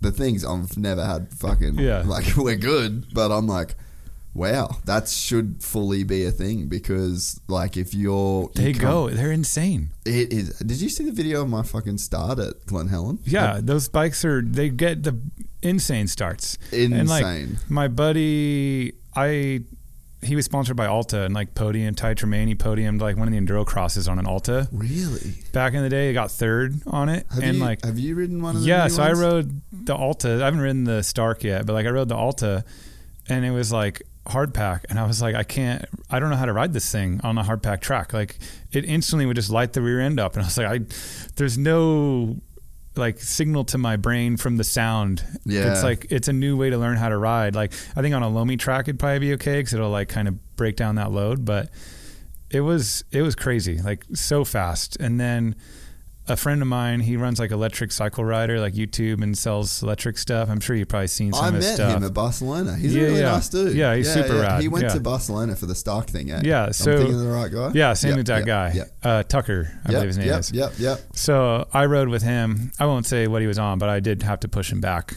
He was on his electric bike, and I had to push him back on my gas bike. I got to throw that one out there. Yeah. But Stark showed up to TKO this year, and they had an actual electric hard enduro class. Because I think right now it's kind of maybe the only thing where those bikes can like finish and be successful because of the battery limitations. I mean, I'm sure Stark will probably figure it out. Or put them in a shit rider's hands at World Vets and it'll finish. Yeah, that too. yeah. But they had the Stark there, and David Knight, who, you know, he was a bad motherfucker, still can ride a bike pretty good too, but like he rode it in the qualifier, and I think he like, you can detune him, and he rode it at like the 40 horsepower range. Yeah.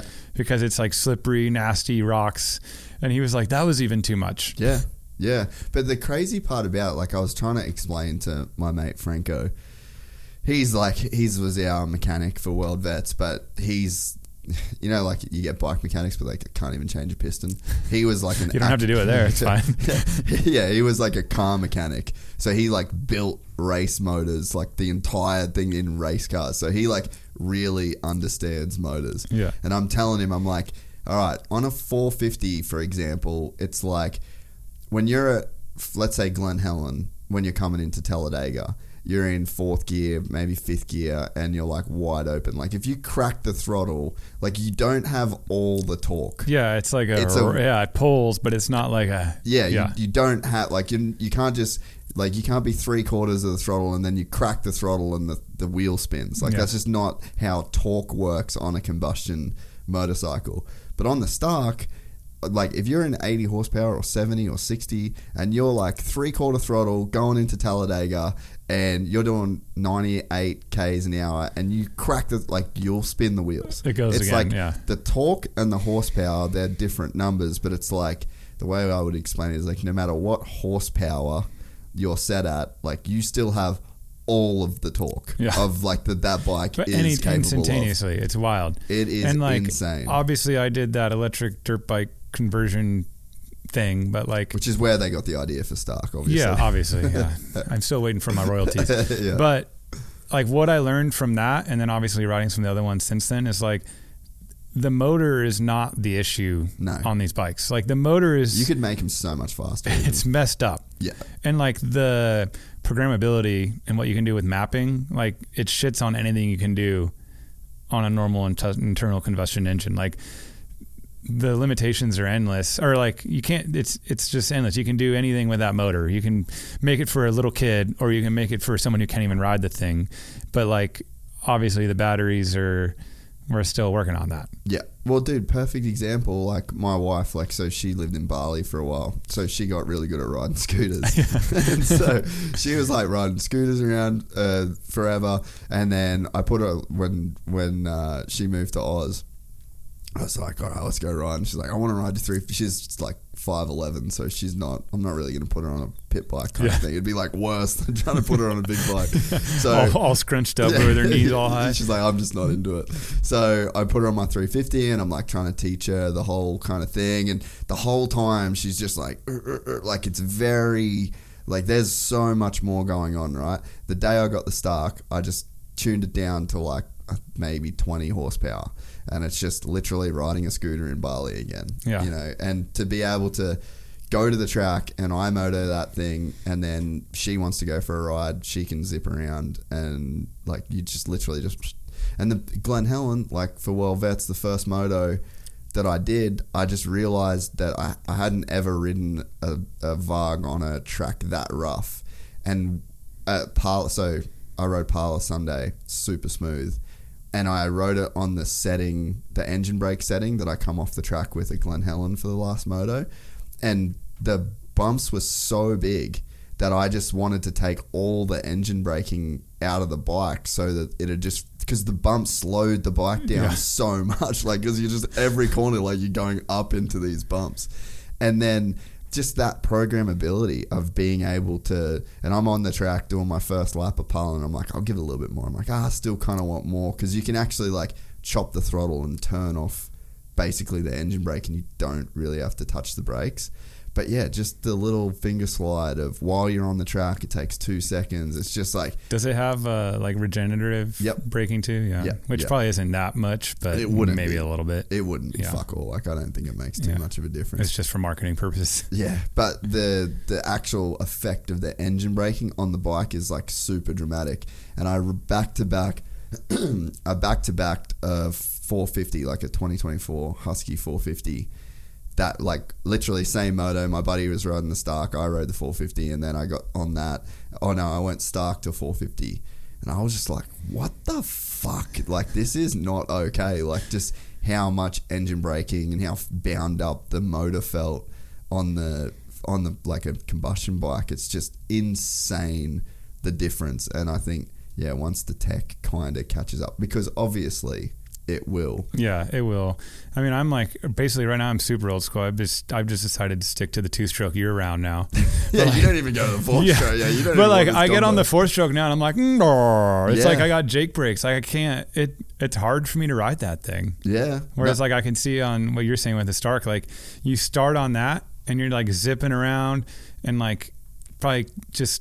You can almost come into corners faster, maybe. I don't know. But like then you get on some of the engine braking, you go to let off, and you're like, whoa, I actually could have been kept going here because I didn't expect the bike to slow down so much. Well, that happened to me. So I ripped that start at Glen Helen, and then I come into the first corner. I've never hit that corner from the inside, like where I started, because I just have only ever practiced there. You sort of go swooping outside, so I was like lined up. I had the shitty gay pick, and then I was like, well, McGrath started here, so I just like pulled in. He went first, then there was another gate, then there was the other. So I was like, I'm just going to go on MC's gate. But yeah, I was fucking like 4 bike lengths in front of everybody, and then I slammed on the brakes, but I had so much regen, like engine braking, the bike just fucking almost stopped, dude. And as soon as I hit the brakes, I was like, no, like you just fucked up the gnarliest best start of your life. But yeah, it was that. I just had way too much engine braking, and then going out there with how rough it was, the bike was just, I had to be on the throttle almost the whole way around the track. Because but you have the ability though to like understand, like say the pros race their first practice, they're like, oh, this is not what I need right now. I need to back this off. Yeah. So like you have that ability, whereas like we did a ton of mapping testing. I rode the Sherco 4-stroke for Enduro Cross, and it was like the 300. Yeah, France was like mailing us maps to upload, and like the time zone, it just was not.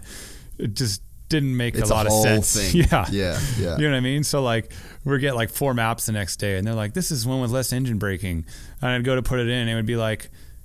You would go and you'd let off the gas, but it would just be like a high hanging idle, and then it would be like, no. And I'm like, this isn't. What are you guys talking about? Like, engine braking. This is like you're just keeping the gas on a little bit. Yeah, dude. You know, have you ever worked with Jamie at Twisted Development? We did just briefly, but didn't really get. Didn't get the results. Yeah. Well, it was like he's so busy with everything else, and it was like a side project. Yeah. So like. They threw a get on and did some motor work, but it was on the Sherco 450, so I didn't actually... You didn't end up riding that one anyway. Well, so he did... It's funny. I actually haven't spoken to him since. I need to call him and tell him, but he did a map for me and my 350, and he's like, try this. It's like kind of a novelty map, where it's like... He basically made my 350 have no engine braking. Yeah. It was crazy. Which is what I think... I'm so used to the 2-stroke. Yeah. Like, you would love it, man. Like, so I practiced with it at Glen Helen. It was like the Thursday or the Tuesday before the race. And then he's like, if you just click the switch, it'd be like basically max power, max torque. Like, that's our sick map for the bike. He's like, but if you want a really cool, fun map, like you should definitely try this. And I could not believe the difference. And he's like, what'd you think of it? And I'm like, man, I wouldn't run that. Like, that's too much. But then after riding the Stark, when shit got really rough and knowing how much, and I went from like what 65% or whatever to like 20. Like, it was that big of a jump to get the bike to roll.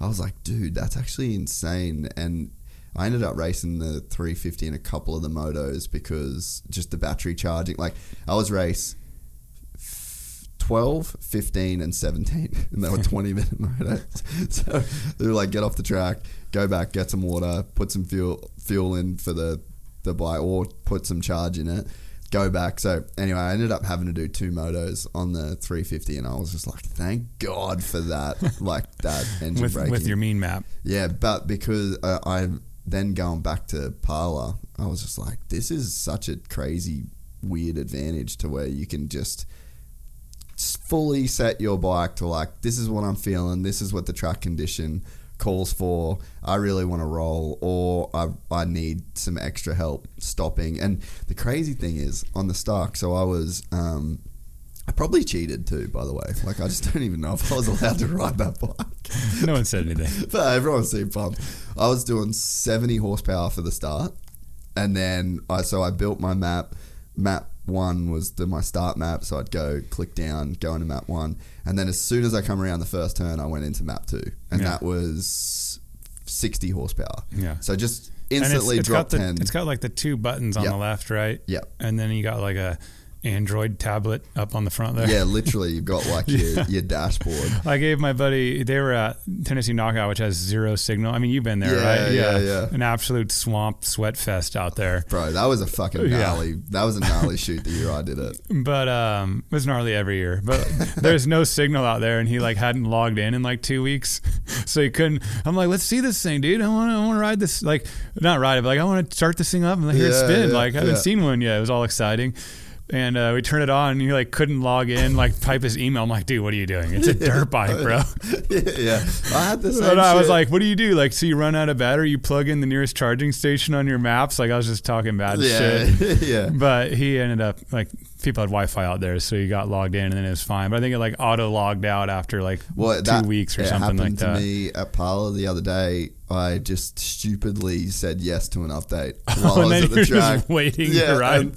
And so I said yes to the update, but then the fucking data ran out on the thing. No. So then I'm like, my wife's like, what are you doing, dude? It's 11 a.m. and you haven't even rode yet. And I was like, fucking the app. I did the update, but now I got a hotspot off my iPhone to the Android.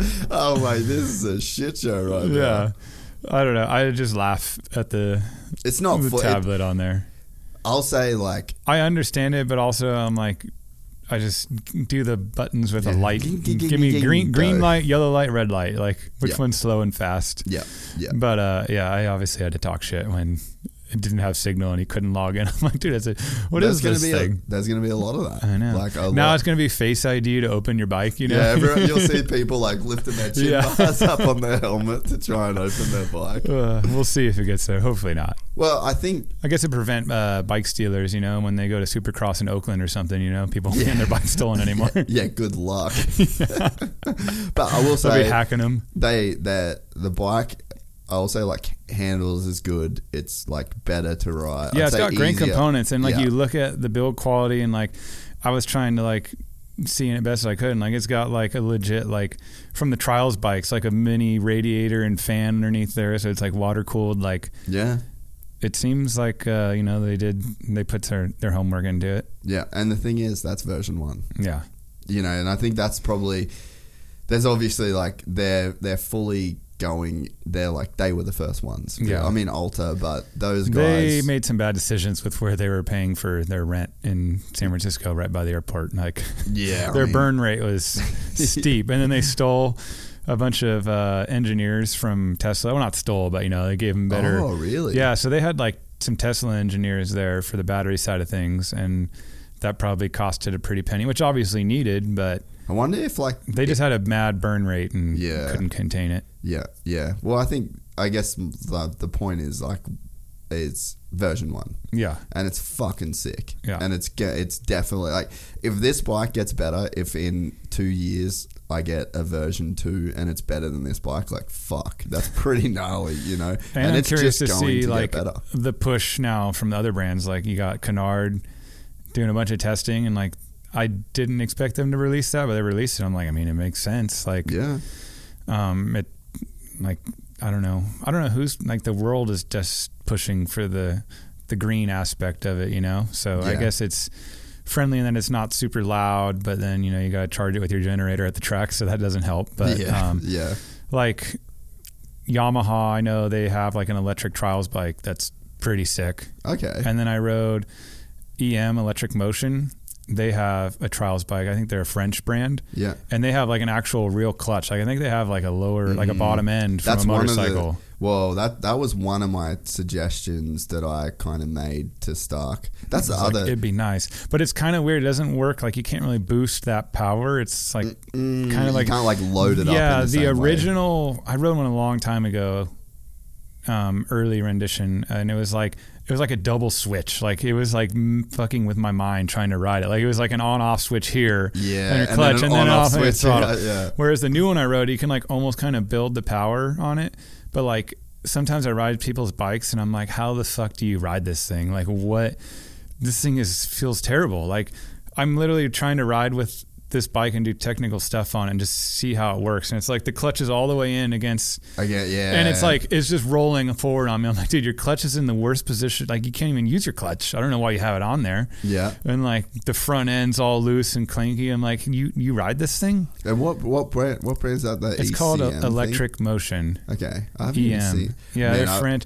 They have that weird, you probably haven't seen it, but it's like FIM Explorer series. Yes. Yeah. I've met those guys. Okay. Yeah, honestly, like I was like, what is this? This looks kind of cool. And then like I had a couple of friends race it, and I was like seeing their stories. I'm like, this is the biggest crock of shit I've ever seen in my life. Yeah.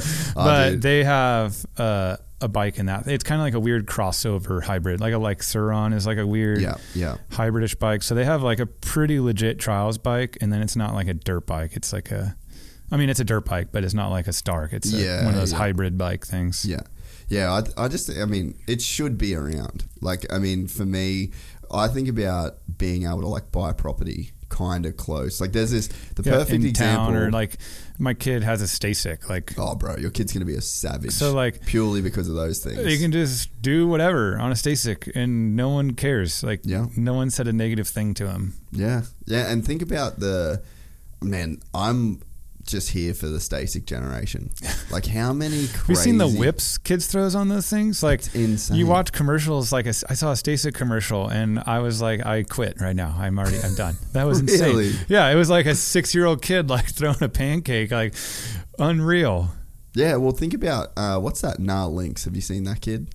No. Oh yeah, I've seen him before. Yeah, I've seen him. But like, I don't follow him, but like it's popped up and it's ridiculous. Yeah, like, but think about an entire generation. Like I remember being a kid and just desperate to ride my 50 in the backyard, and it was like a once in a month thing where dad would be like, all right, just for 10 minutes you can ride your 50 just so you don't piss off the neighbors. And it was just like a box, like residential kind of like backyard, and it was like around the clothesline, fucking in near the pool, and then back behind the shed, and then you do a U-turn, and then you lap after lap. Yeah, like, just over, and then dad's like, all right, cut it off, like you're done.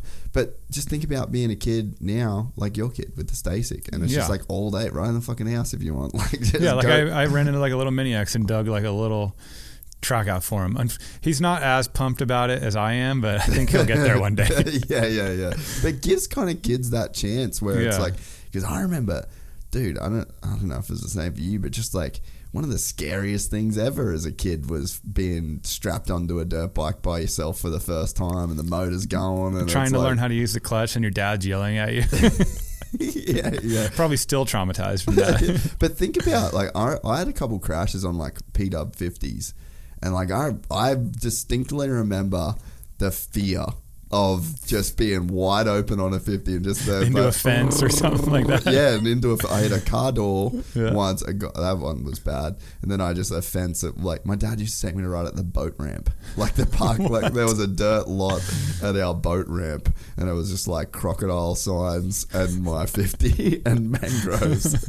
But yeah, like how gnarly the barrier to entry is as a kid to be on like a 50, and you know how scary it is. Like I see kids all the time where they're like kind of scared to get on the bikes and shit. Like the noise kind of scares them too. Yeah, and the vibration and the power, and it's like these things are just so much more manageable. Yeah, it's honestly been a huge improvement, I think. And like now, like you said, this future is scary. Like what these kids will be capable of. Yeah, no, 100%. As an engineer, one thing that I actually spoke to Anton, which that's kind of another cool thing with Stark, is like I can just call the CEO and he'll be like, what did you think of the bike this weekend? And I'm like, well, this is what happened. Is he Spanish also, or? No, he's Swedish. Super cool. Like awesome dude. Like I can't remember. It was like 6 a.m. and he's like, just FaceTime me. I want to talk. It was like 11 here. But, you know, there was a couple things I figured out with the bike. Like you basically, like with the chain like the chain axle blocks, like they've got their own custom thing. It's like we just couldn't get the adjustment right. Like I couldn't get the bike long enough with like the stock chain. We had to add another chain, but then that made it kind of like too long. So we had to really figure out the wheelbase sort of thing on it. And there was like just all these little things, and I'd spoke to him about it because he wanted the feedback, and he's like, oh, we've actually got them in production now. And so there's all just like these little things. They know what's going on and they're able to react quick because they're like still small enough, I guess. Yeah. But the thing that I said I kind of wanted, it'd be interesting to hear your thoughts as an engineer. I want the opposite of fly-by-wire. Like, so I want a cable, but on the electric bike. Yeah. Because I hate fly-by-wire. Like the feel just sucks, dude. You need to like have someone like design like a spring inside there that gives you the feel. Yeah. And then you probably wouldn't think about it. You know what I mean? Yeah, but it's more like there's something to do with the cable. You get like a bit of stretch. There's like the little ridges on it sometimes, you know? Like, and you get like resistance. Yeah, I just feel like you can kind of like feel the ridges of the cable. Yep. As you turn it. Yep. And that, it's as weird. That's how, like that one knockoff one I made for like the little project. I literally had like the cable I cut mounted to a thing, so like you still had that. Yeah. That's why I'm bringing it up, because I'm like, so you could do something like that. But mine was obviously janky, but they can do something good. Yeah, because it's funny though. So I was talking to Jack Miller about it, and he was saying that Ducati wanted to do fly-by-wire they want to go that direction on the MotoGP bikes, and he was like, nope. So they made like a cable that, and I feel like the cable thing, to me, it's like more of a safety. I don't know why I think of it like.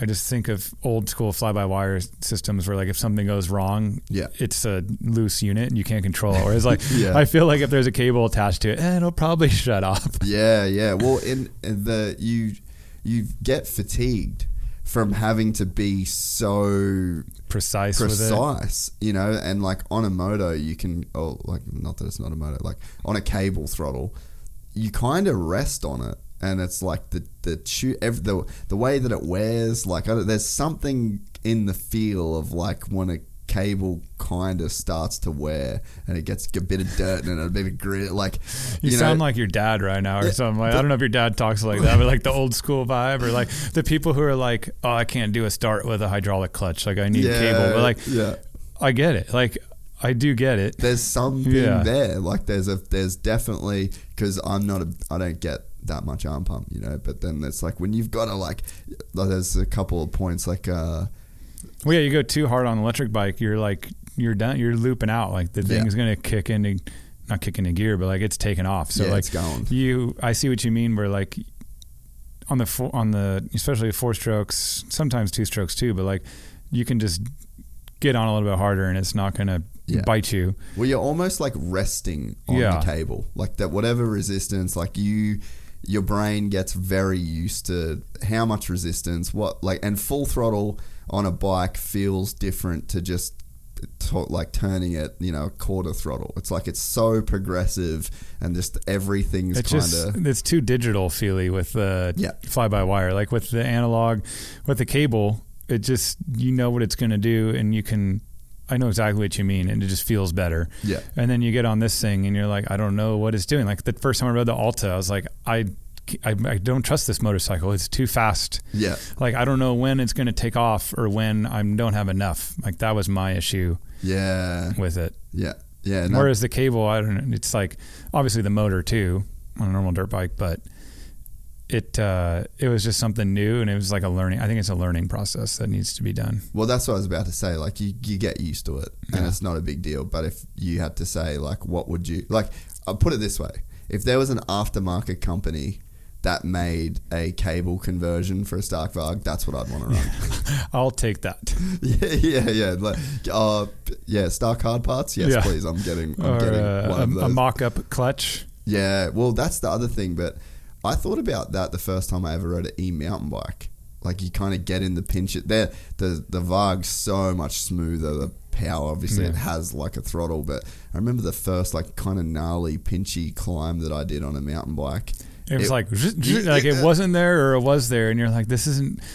I need like a flywheel weight or something in here to smooth it out. Well, I thought, like, where you got the dropper post? Yeah. You almost just need like a little kind of modular.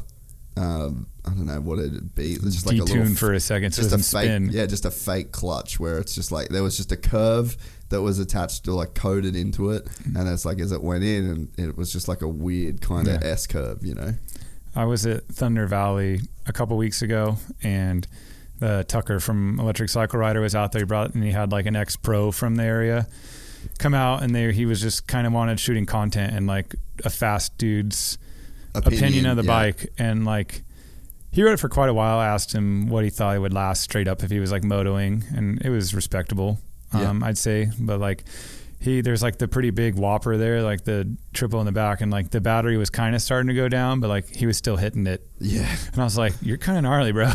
But he was also saying how like he didn't need the clutch. Like, it wasn't necessary on the bike. No. But he said he kept finding himself like coming off something and like landing with like his finger out, like the clutch was there, and he would land and then he'd be like, oh, and like grip on the bar again. Well, so, dude, I saw your blister. Like, literally when you showed up at the coffee shop, we were chatting there, and I'm like, that's a weird blister. Well, so I don't know if the camera can see it, but I did so many 20-minute motos this year. Like, we committed to the whole Vets thing like January 1. We were like, we're fucking doing it. And then I bought running shoes, and like our group, we did it, And I just did 20 after 20 after 20 after 20. And like my hands I got like good blisters on them, and like I was not worried about it. That was one of my things. I was like, I just don't want fucking blisters. Yeah, and then you're smoked. And then I didn't realize, but because you don't have that finger out there, and you're not kind of going back and forth, like you're just in one spot the entire time, and it was a position I hadn't trained. And man, like I ended up having Tuesday, because I rode Tuesday, Thursday, and then the Saturday, Sunday for the race. Tuesday I was like, fuck, I'm going to get some blisters here. So then I was like taping it up, and then after the race, we got the footage. I like pull the tape off, and just all this skin comes, my hand just starts bleeding. I was like, holy shit, dude. But yeah, it's from just being in a weird position. Yeah, that's a new blister. I've never... never. Death grip position. Yeah, and you're like, I don't know. You sort of, obviously when your elbows are up or whatever, like you're kind of pointing in, but yeah, there's like a lot of cool new shit, but it was fun, like to just experience a new thing. And like the bike, if I started the weekend with the bike that I rolled off the track with for the last race, I would have been stoked, like because we just changed so much like throughout the weekend, because it's just a different kind of new thing. Yeah, and figured it out a little bit.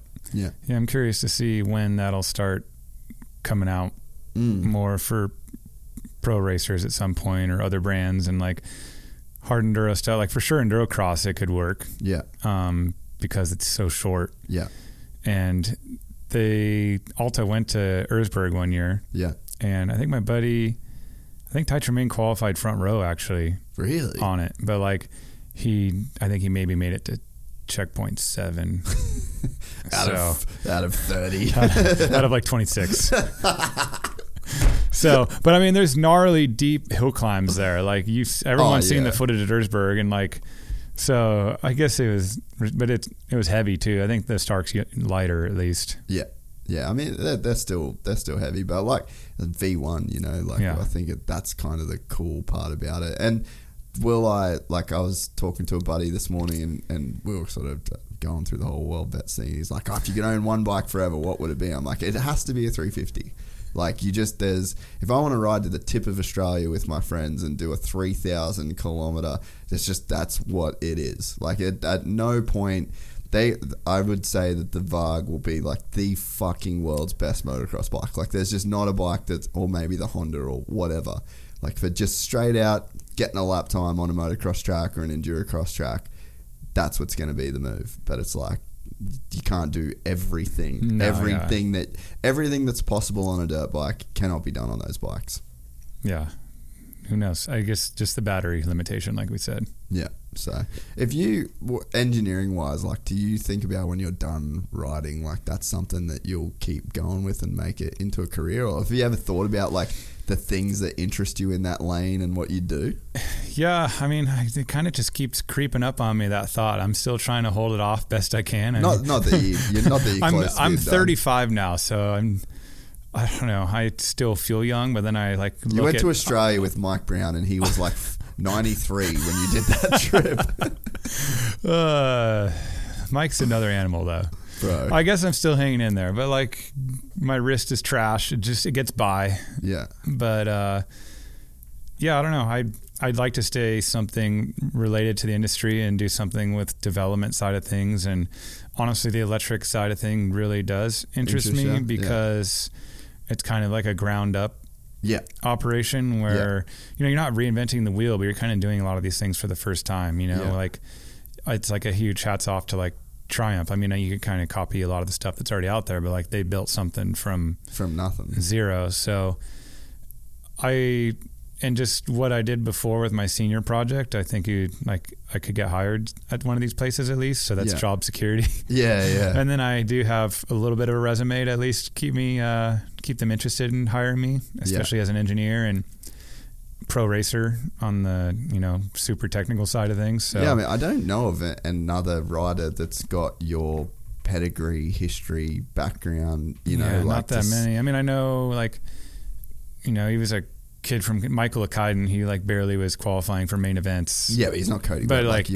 He's a mechanical engineer and made it happen, but not Cody Webb, I guess, as you put it. So yeah, it's something that interests me, but I still just enjoy riding, and it's awesome, and the freedom aspect, and there's something about sitting behind a desk that scares me, especially because I interned at Bell Helmets for a little bit since there, and it was really fun for 2 weeks. I broke helmets every single day and just collected data, and like this helmet was cold, it was hot, like helmet soaked, like the weirdest tests you could ever imagine, and it was sick. Like just breaking things was fun. And then it was kind of before they came out with the Moto 10, and they were working on some other stuff, so I basically spent like just 8 hours a day, a couple of days, like 2 days a week, because I was racing for him, right? So like it was kind of just like a weird partnership type deal. Yeah. But I just sat at a desk and did CAD and surfacing on SolidWorks, and it was just not cool. Not it. Yeah, it's not it for me. Yeah. Like the highlight of my day was the lunch ride. Like, you know, like I'm sure other companies are like that, like a Fox or, and it's like they go Specialized, they go out on a lunch ride and it's just like an absolute burner and everyone kills themselves. Yeah. Trying to prove a point, like that was the highlight of every day. So that's why I'm still riding motorcycles. What's an average day in the life of you look like these days? It's way different than it used to be. Yeah, I bet. But average day now, for a while now, it was, I would be waking up at 5 a.m. because the kids are asleep. Yeah. Well, no, they're still sleeping. So wake up at 5, I go to the gym at 6, and then I'm back home probably around like 7:15 and help get my son ready for school, take him to school. And then if I'm going riding that day, like I would drop him off and then go riding from there, or go home, maybe kind of adjust a couple things and go ride my dirt bike. So I try and get that stuff knocked out of the way as much as possible. And then we are somewhat remodeling our house we moved into. So then the afternoon consists of, like putting new lights in or like hanging sheetrock around the fireplace. And then we have a 7-month-old. So my wife's like, can you please take her for an hour? Like, I haven't got anything done. I'm like, all right. So then I get nothing done, and I'm like trying to vacuum one-handed. Like life has just got more hectic. And like I said, like I don't want to go to the gym at 6 a.m., but like, that's the time slot I have available because no one else needs me or needs my attention. So that's kind of my escape time to kick my own ass. And then, depending on the day of the week, I'll go ride mountain bikes with friends, or I'll, during the hard enduro season, I'll disappear for 3 hours or something like that and just suffer on some trails I have in the mountains. And so honestly, endurocross is an easier part of the year because I can drop my kid off from school, maybe go home and like work on my bike for a second and load up and go to my endurocross moto. So it's super simple, but it's just more regimented, and like it's not as fun to me. Something about the hard enduro side of things, I just like. Yeah, you've always loved that. I like the adventure side of it, and like feeling like no one's done this before. Whereas like just clicking off lap after lap is over it. And then I'm in Colorado, so like normally during the week I try and go to Thunder every Wednesday just to cross train and ride moto. So sick. I'm the dude on a 2-stroke with a headlight out there. Yes, the headlight gang. I love the headlight gang. There was one time out there I felt like I was just ripping. I was like, like no one was touching me. And then all of a sudden out of nowhere I hear a 2-stroke. I'm like, who the hell is this kid? I look behind me and Ben LeMay works there. Oh, yeah. And I'm like, it's fine. You can ask me. Yeah. Well, Colorado would be a pretty dope spot to be like in your line of work. Yeah, it's really awesome for like spring, summer, and fall, and then winter. I gotta drive south a little bit. So we have spots south of us where it's just like a weird banana belt that doesn't get hit with as much snow. So there's plenty of hard enduro stuff. My buddy kind of has a jink. We just got to spend the time and effort to put in enduro cross track. But like I said, I only ride enduro cross when I need to. Yeah. But this winter I'm thinking about, I got 2 bikes at the house and a trials bike and plenty of mountain bikes. So I think I'll leave a van in Arizona with trials bike, dirt bike, and a mountain bike and kind of go back. I got so many flight miles I can just go back and forth essentially for free. Oh, sick. So I'll just fly back and forth and leave my van at a buddy's house. Yeah. What inspired the move to Colorado? Because I love Colorado. It's such a great state. It's super awesome, but like my wife went to school there, so like we kind of had friends there, but honestly mostly it was being in California, and we had our son in January of 2020. And then like 6 weeks after that, we're like in San Diego actually hanging out with friends, and my wife was at a convention, and it was like everything was on news about COVID and the pandemic, and I was like, oh, this will blow over. It's fine. Like swine flu all over again. And then like we got home and boom, I was like, everything's done, and I'm in California, and we're in NorCal. We were kind of like Bay Area-ish, San Jose, that type of area. And like we had our son, is like we couldn't, like everything was like shut down and afraid. And for a while, it was like the sickest thing ever because I had my van, so I looked like a important person, or whatever. I was going to work, I had my incognito van, so I was just going riding every day, no traffic, just like this is sick. And then there was like no racing and none of this and none of that, and it was like, this is maybe not as this is still going on and not as cool as I thought it was. And then we're paying outrageous property tax for like terrible schools. Yeah. Well, my kid wasn't near it. He's in school now, but like the amount of money you're spending on property tax for like some of the worst schools in the country. Yeah. And I would go like some of the East Coast started having some races. Like I did a GNCC just for the hell of it because they were still having that. Yeah. And then I would come home and it was like depressing. Like we couldn't even eat outdoors at a restaurant. You know what I mean? Like, so I don't know. We had our kid and things I was just in a bad space mentally, I feel like. And I think we were ready for something different and exciting. So we kind of went somewhere that was a little more middle ground, I guess. Yeah. And we were in Denver for a little bit and I couldn't do that anymore either. Just tweakers in your alley walking around like, so, I mean, they're everywhere in like a big city, right? So now I'm at 7,400 feet in the mountains, foothills, and I got pine trees and a little bit of property. And, it's it's difficult because there's no amenities nearby. Like we have like a mac and cheese restaurant and a saloon and a post office, and that's it where I'm at. So like, I got to venture a little bit to go to Safeway and get groceries, but it's really not that far. It's 12 minutes. But in my area it's not a real city. So like, it was just a mixture of things, but I think mostly just having a kid and want to have a good life for them and good schools.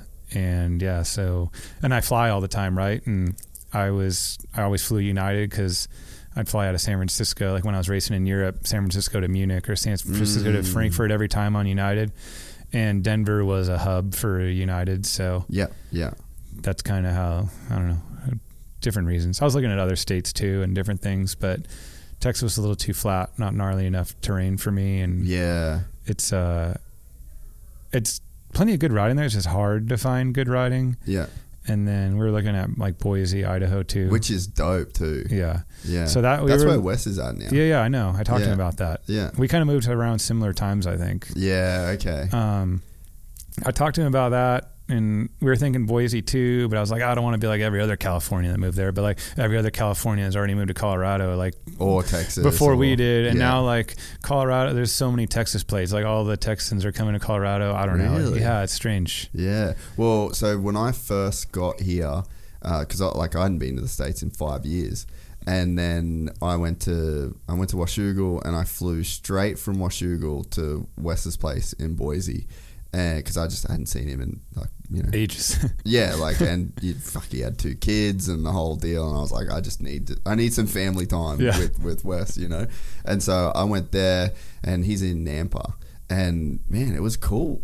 Like, it's super awesome there, and like we raced there, like that was literally on the ticket, and I guess I just knew more people that. Cool. I knew more people in the hard enduro community that already had some stuff established there. So that's pretty much why we ended up there. Yeah. But California got weird.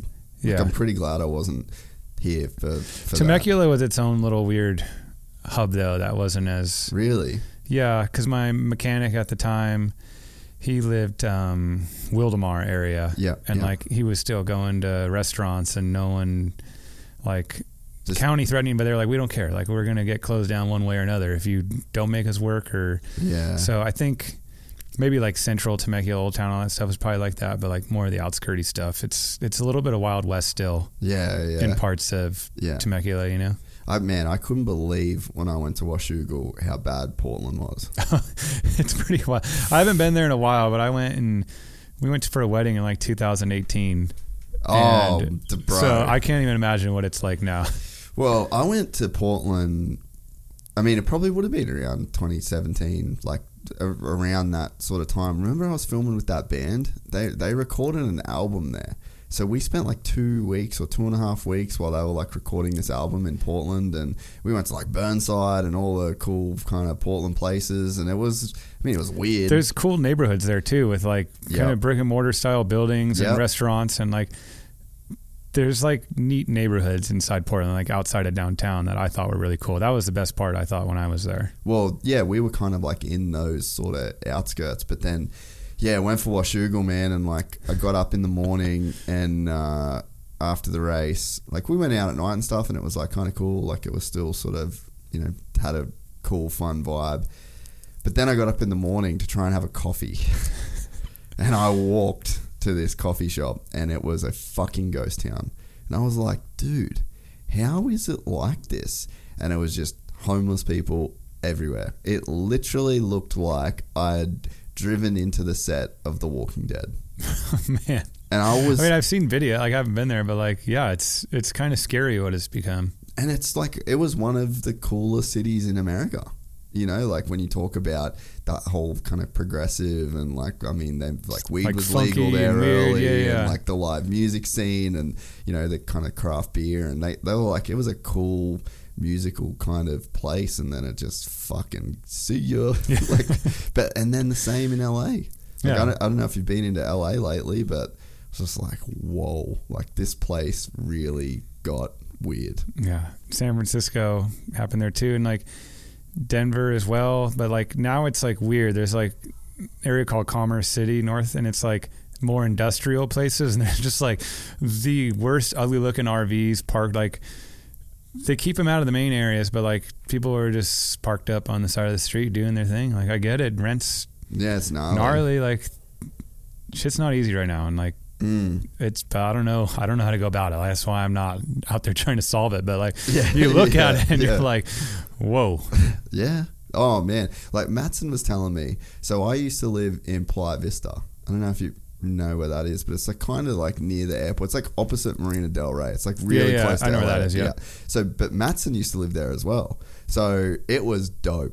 Like YouTube built their huge headquarters. Google had a headquarters there. Like this whole place basically was kind of like built around. It was like a mini San Fran vibe kind of thing in there, you know. And I was, we were on a Red Bull shoot recently, and we flying back and just kind of talking. And he's like, "Oh, bro, did you not hear about Playa Vista?" I'm like, "What do you mean?" He's like, "Man, that became like overrun with homeless people." Like he said that they basically built like a bar, a nightclub. Like these homeless people built like full blown nightclubs like in this area for themselves. Like, for themselves. And he's like, every bridge, it was like.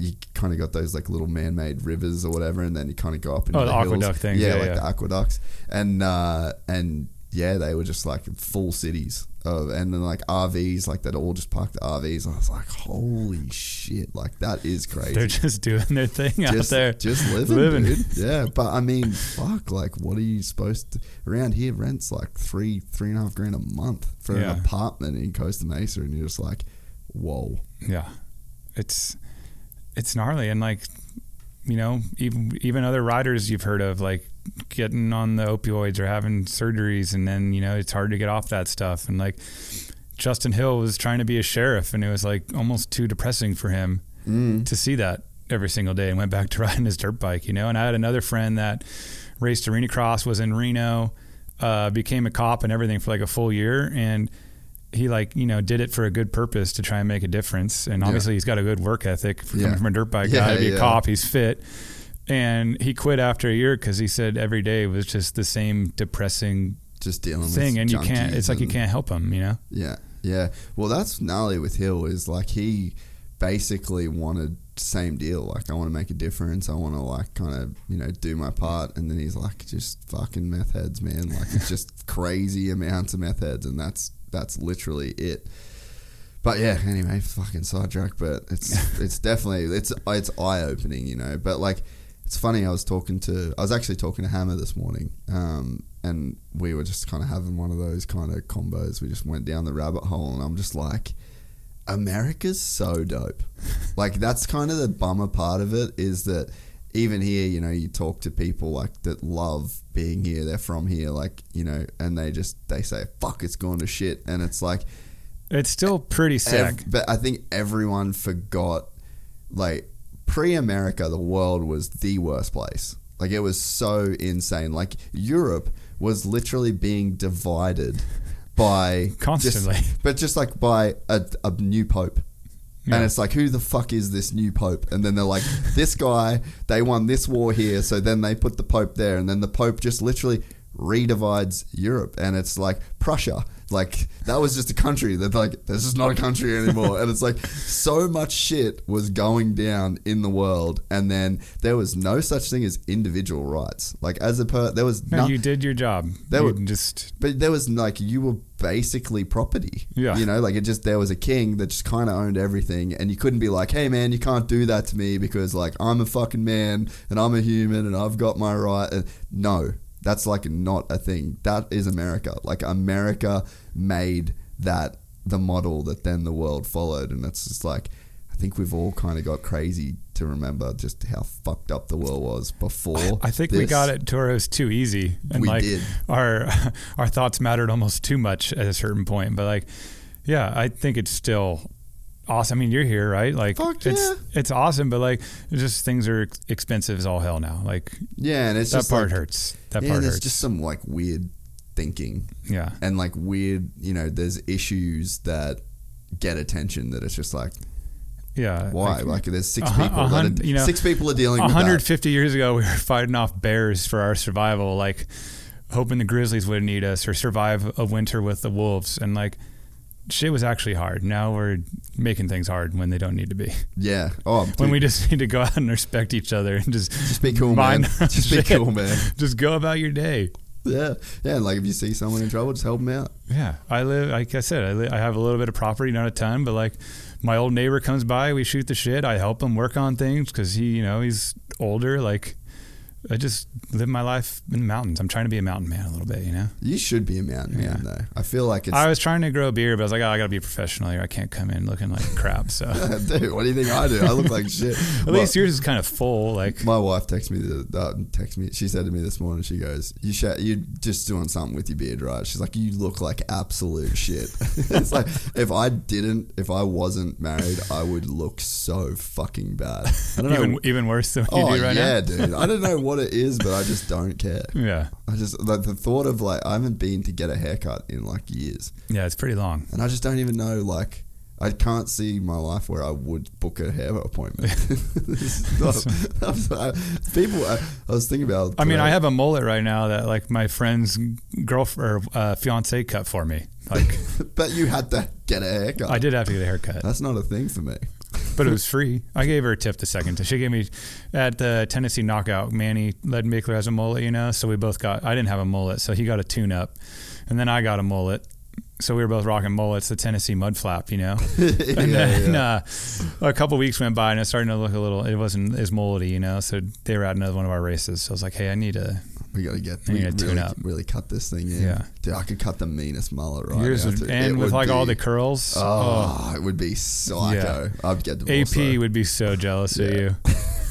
Bro, I wish I could just give him like half. Oh, he's hanging on though. Oh yeah, he's still holding on. Fully hanging on. I was just thinking like, I don't know if it's really a mullet anymore he's got going on. What is it? I don't know what to say. like who's Splinter? People say like a rat tail. It's like a splinter tail hanging out the back, like an old decrepit rat tail that's been going on for ages. Well, the off-road world really embraced the mullet. Toby Price. Toby did it. Chucky did it. Oh, Chucky's got a mean mullet for a while. Yeah, so I see. You guys are just different. Man, we just don't care. You just don't want to be on no track, no fucking sick haircuts. Just cut me in a mullet. And just cut me in a mullet. But I think the thing that separates you guys. Well, I guess moto dudes kind of have it in a different way, but there's like a weird suffering that takes place in like a hard enduro. Or moto guys suffer. Like, don't get me wrong, but it's way different. Yeah, there's nothing that's like I've done the enduro races that I've done at home. They're like nowhere near hard enduros, but there's some times where you'll try and go around some riders off the main line, and then you'll get stuck on a hill, and your bike's overheating, and you're fucking exhausted, and it's just like the amount of money I would give somebody in cash right now to just be taken off this fucking hill and go home is absurd. And it's like, you like that. That's kind of what you're chasing. There's definitely like a MacGyver thing going on. Like I remember pre-running with my old teammate Max Gersten for like King of Motos, and we're just like out there, it's starting to get dark, we're like, shit, we got to get back. And then next thing you know, it's like bike kept overheating, and like both of us filled the whole bike with water. We hadn't seen anyone in ages, had our own water in ages, and we're like in this canyon in Hammertown, like so far away. Like we kind of know the general direction to get back. No signal, trying to call people. His bike keeps overheating. It literally got to the point, like we finally were like, why does this thing keep overheating?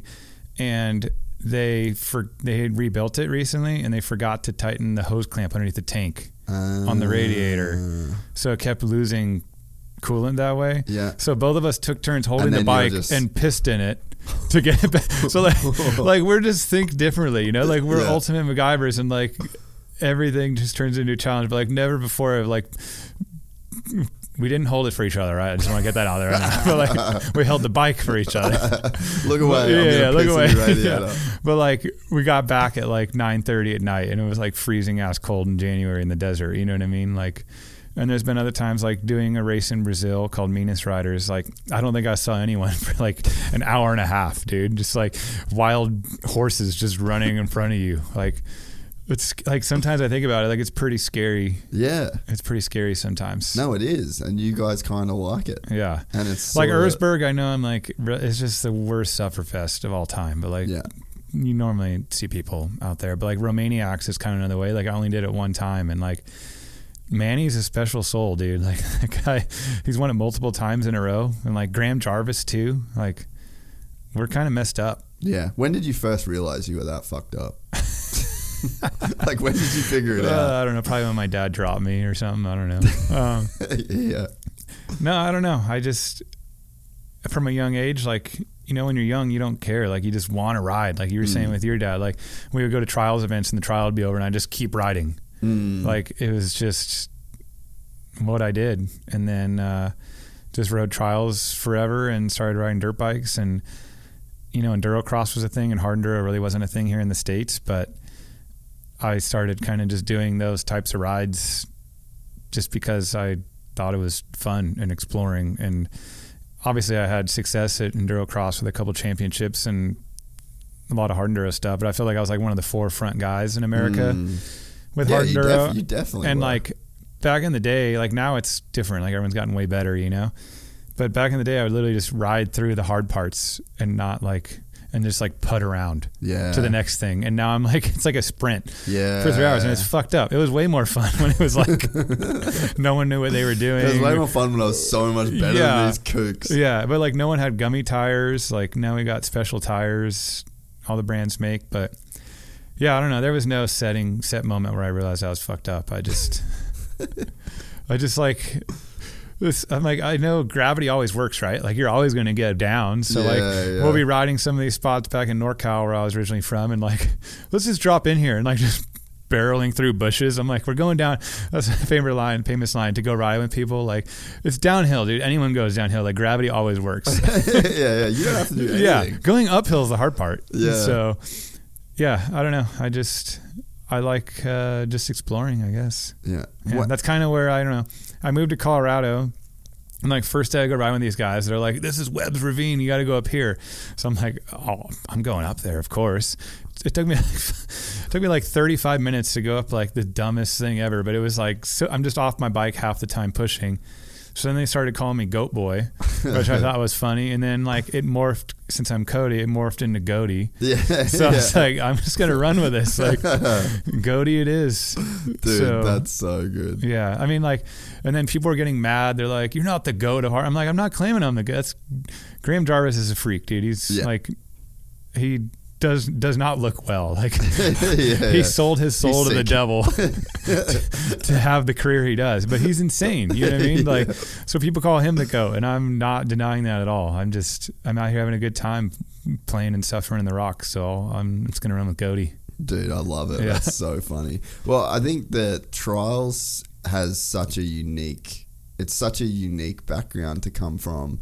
And it's like, if you could paint the perfect picture or like build the perfect rider, you just almost have to start pick on with trials and then go to moto at like trials and moto, like start trials only, go to moto, and then do a mixture of the both. You know what I mean? Yeah, there's so many guys like I remember just being fully mind blown by you when we went to Donna. You're like, I've never seen this before. Never. What is this idiot doing on I these had rocks? never seen it. Like I'd seen dudes ride Erzberg and I'd seen hard enduro, but I'd never seen somebody ride trials on a KTM 300 and do the things that you were doing, and it's like, and Billy, same thing. Like he has a trials background. Like he was trying to be a pro trials bike rider, which fucking thank God that didn't work out. But that's a crazy background. It's almost like dirt track in MotoGP. Yeah. You'll hear like Casey Stoner, Jack Miller, like these Hayden brothers. Mick Doohan, the Hayden brothers, like they do the flat track thing such a high level, and it's like there's some boxes that it just ticks that. We see like Rossi Ranch, like he's still doing flat track, and like that's the base, that's the key. You learn what the bike's capable of. You do trials, you learn clutch control, you know where your rear tire is at all times. Like we go testing suspension or tires, I'll admit I don't know fuck all about my front end. Like I don't care about the front end. It's never on the ground. Yeah. So like I'm super in tune with the rear end of the bike and like the clutch, and like I've gotten better about the front end, but like I didn't care about that normally in the beginning, and I still don't care about it as much about what the rear end's doing, you know, because the rear end's planted in the rocks. Yeah. You're driving forward. You got momentum. You know what I mean? Yeah. So did you do a lot of competitive trial stuff as a kid? And what got your dad into it? Like, I don't even know what got my dad into it. I think his neighbors or something like that back in the day. And you know, like the Yamaha TYs. Yeah. He had like I think his first bike ever was like some Kawasaki Trail 110 or Trail 100 or something. So they went to trials events, and he lived south of San Francisco a little bit. And like, there was just like some hill they used to ride at on open land, which is probably all, you know, $3 million homes now for like a cracker box. But he had one story where like a cop was trying to chase him and got stuck, and he like rode the cop's bike out for him, and the cop let him off. No way. Yeah. That's sick. So yeah, my dad competed trials, and then he got fourth in the nation a couple times. He rode for the trials. Even with those big ass hands. Yeah. He didn't wear gloves either. I bet he didn't. Yeah, no gloves fit him back then. I know him made gloves to fit that. His nickname was the Animal because like he just like was so strong. He was like a Billy Bolt kind of, but less skill. Yeah. He just no offense to my dad, he just had less skill than Billy Bolt, and he would just barge through shit. I feel like most people have less skill than Billy Bolt, so it's like not really a diss. Yeah. But so he rode trials, fourth in the nation. He did the Trials of Nations team, which is like MX of Nations, but for trials, you know? Yeah. So he did that 4 times for the U.S. And then I just grew up going to these events as a kid. And I think my dad didn't ride till he was 12. So he's like, oh, well, wait. I guess he wanted to wait till I was 12 years old, too, to start riding. And then obviously I was like riding a motorcycle when I was 3 or 4 years old, naturally. Yeah.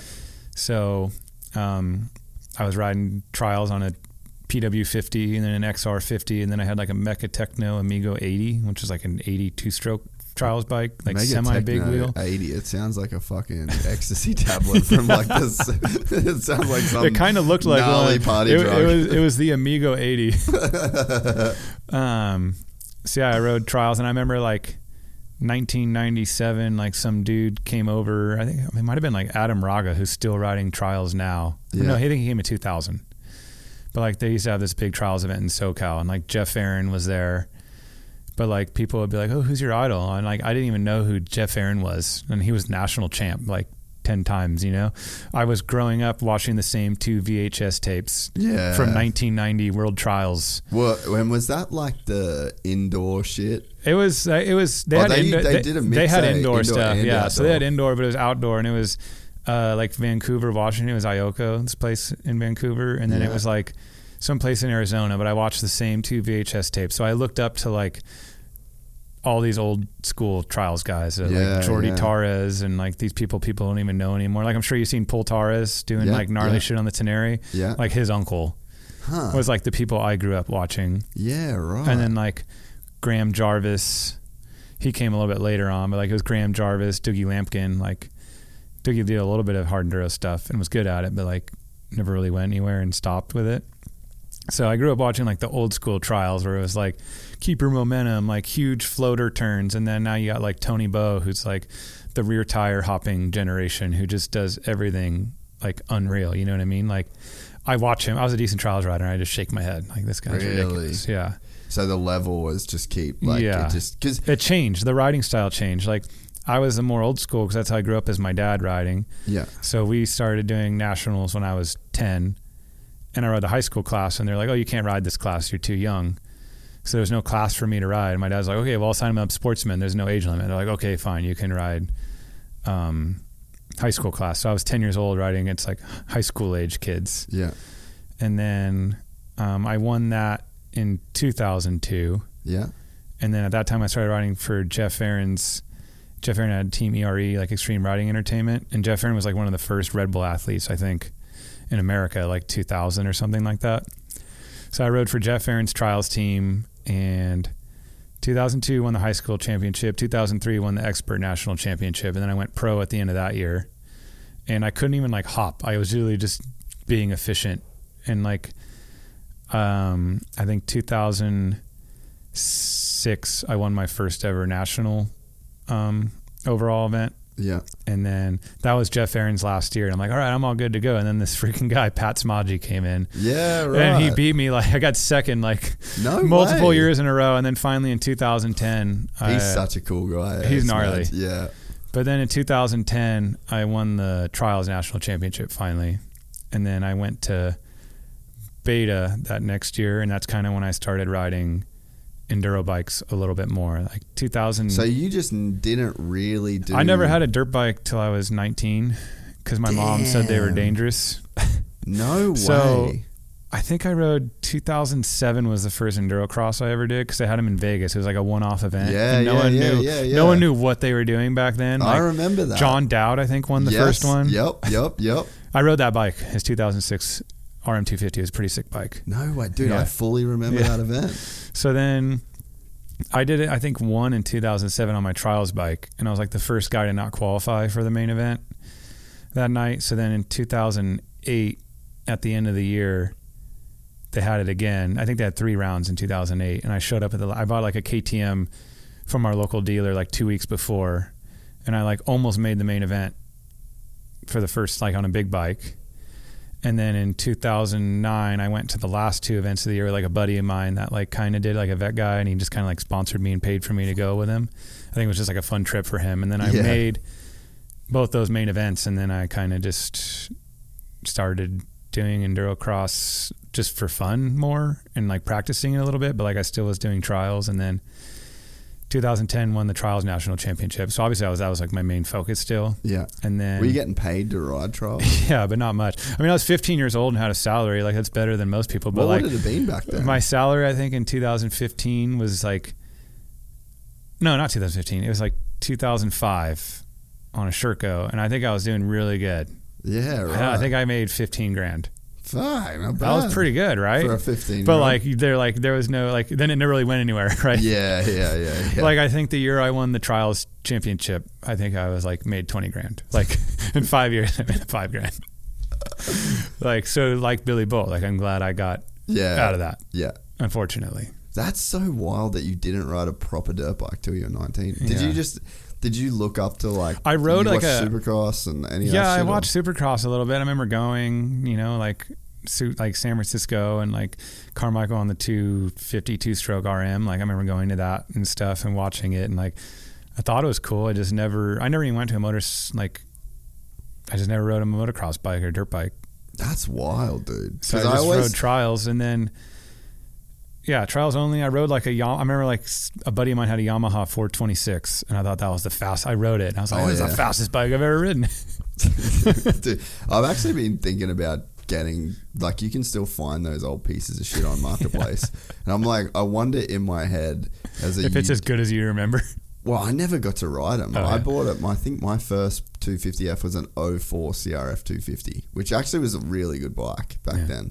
But those old, like, I want to get like an 02 YZF 250 because I fucking just lauded those bikes so heavy back in the day. And like the kid that won all the races won on that bike. And I wonder how good you can make one today. I have no idea. Like, they fucking sucked. I thought it was sick when I rode it back then. But back then, but if you would compare it now, that bike's terrible. Like, they don't even start when you fucking stop the things. Yeah, I mean, so then I started doing both trials and enduro cross, and there really wasn't, I think there was like maybe King of Motos that Jimmy Lewis started or something like that with the Hammer in 2011, maybe, like Jarvis came out for it. But I was riding a Beta 350. They just came out with a 350. And the thing was, stock was so heavy. It was like 270 pounds or something. But it had all like the, dual sport stuff on it, right? So they built me like, honestly, it was a ridiculously pretty good bike. It just didn't have e-start. Oh, the worst. They made it lighter. So it was a 2-speed for enduro cross. Wow, that's sick. Yeah, so I had that from 2011 and 2012, and then Beta came out with the 2013 was the 2-stroke 300, and that literally was like game changer. Yeah, it was just, the 4-stroke was, when it came out, it was already outdated, you know what I mean? Yeah. So, I won 3 of the last 4 enduro crosses that year on that bike, like beat Taddy, but I missed a round because I broke my foot after the first round. So yeah, I came back from a broken foot, and like I think I missed the championship by 11 points. So all I would have had to do in that broken round was like get 7th, and I could have been the champion that year, you know. So I guess that helped because the next year I came out swinging, and I won the 2014 Endurocross championship, and then I went to like a satellite KTM team, RPM KTM team in 2015, and I was pissed so they wouldn't put on the factory one because Taylor Robert got put on the factory one. That dog, hey? And then he got the Red Bull sponsorship. I'm like, you got everything, bro. You're taking everything I work for. You're like the Nate Diaz. Yeah, but I was still like the Gooner Trials kid that kind of just came out of nowhere and rode hard stuff. Good, you know what I mean?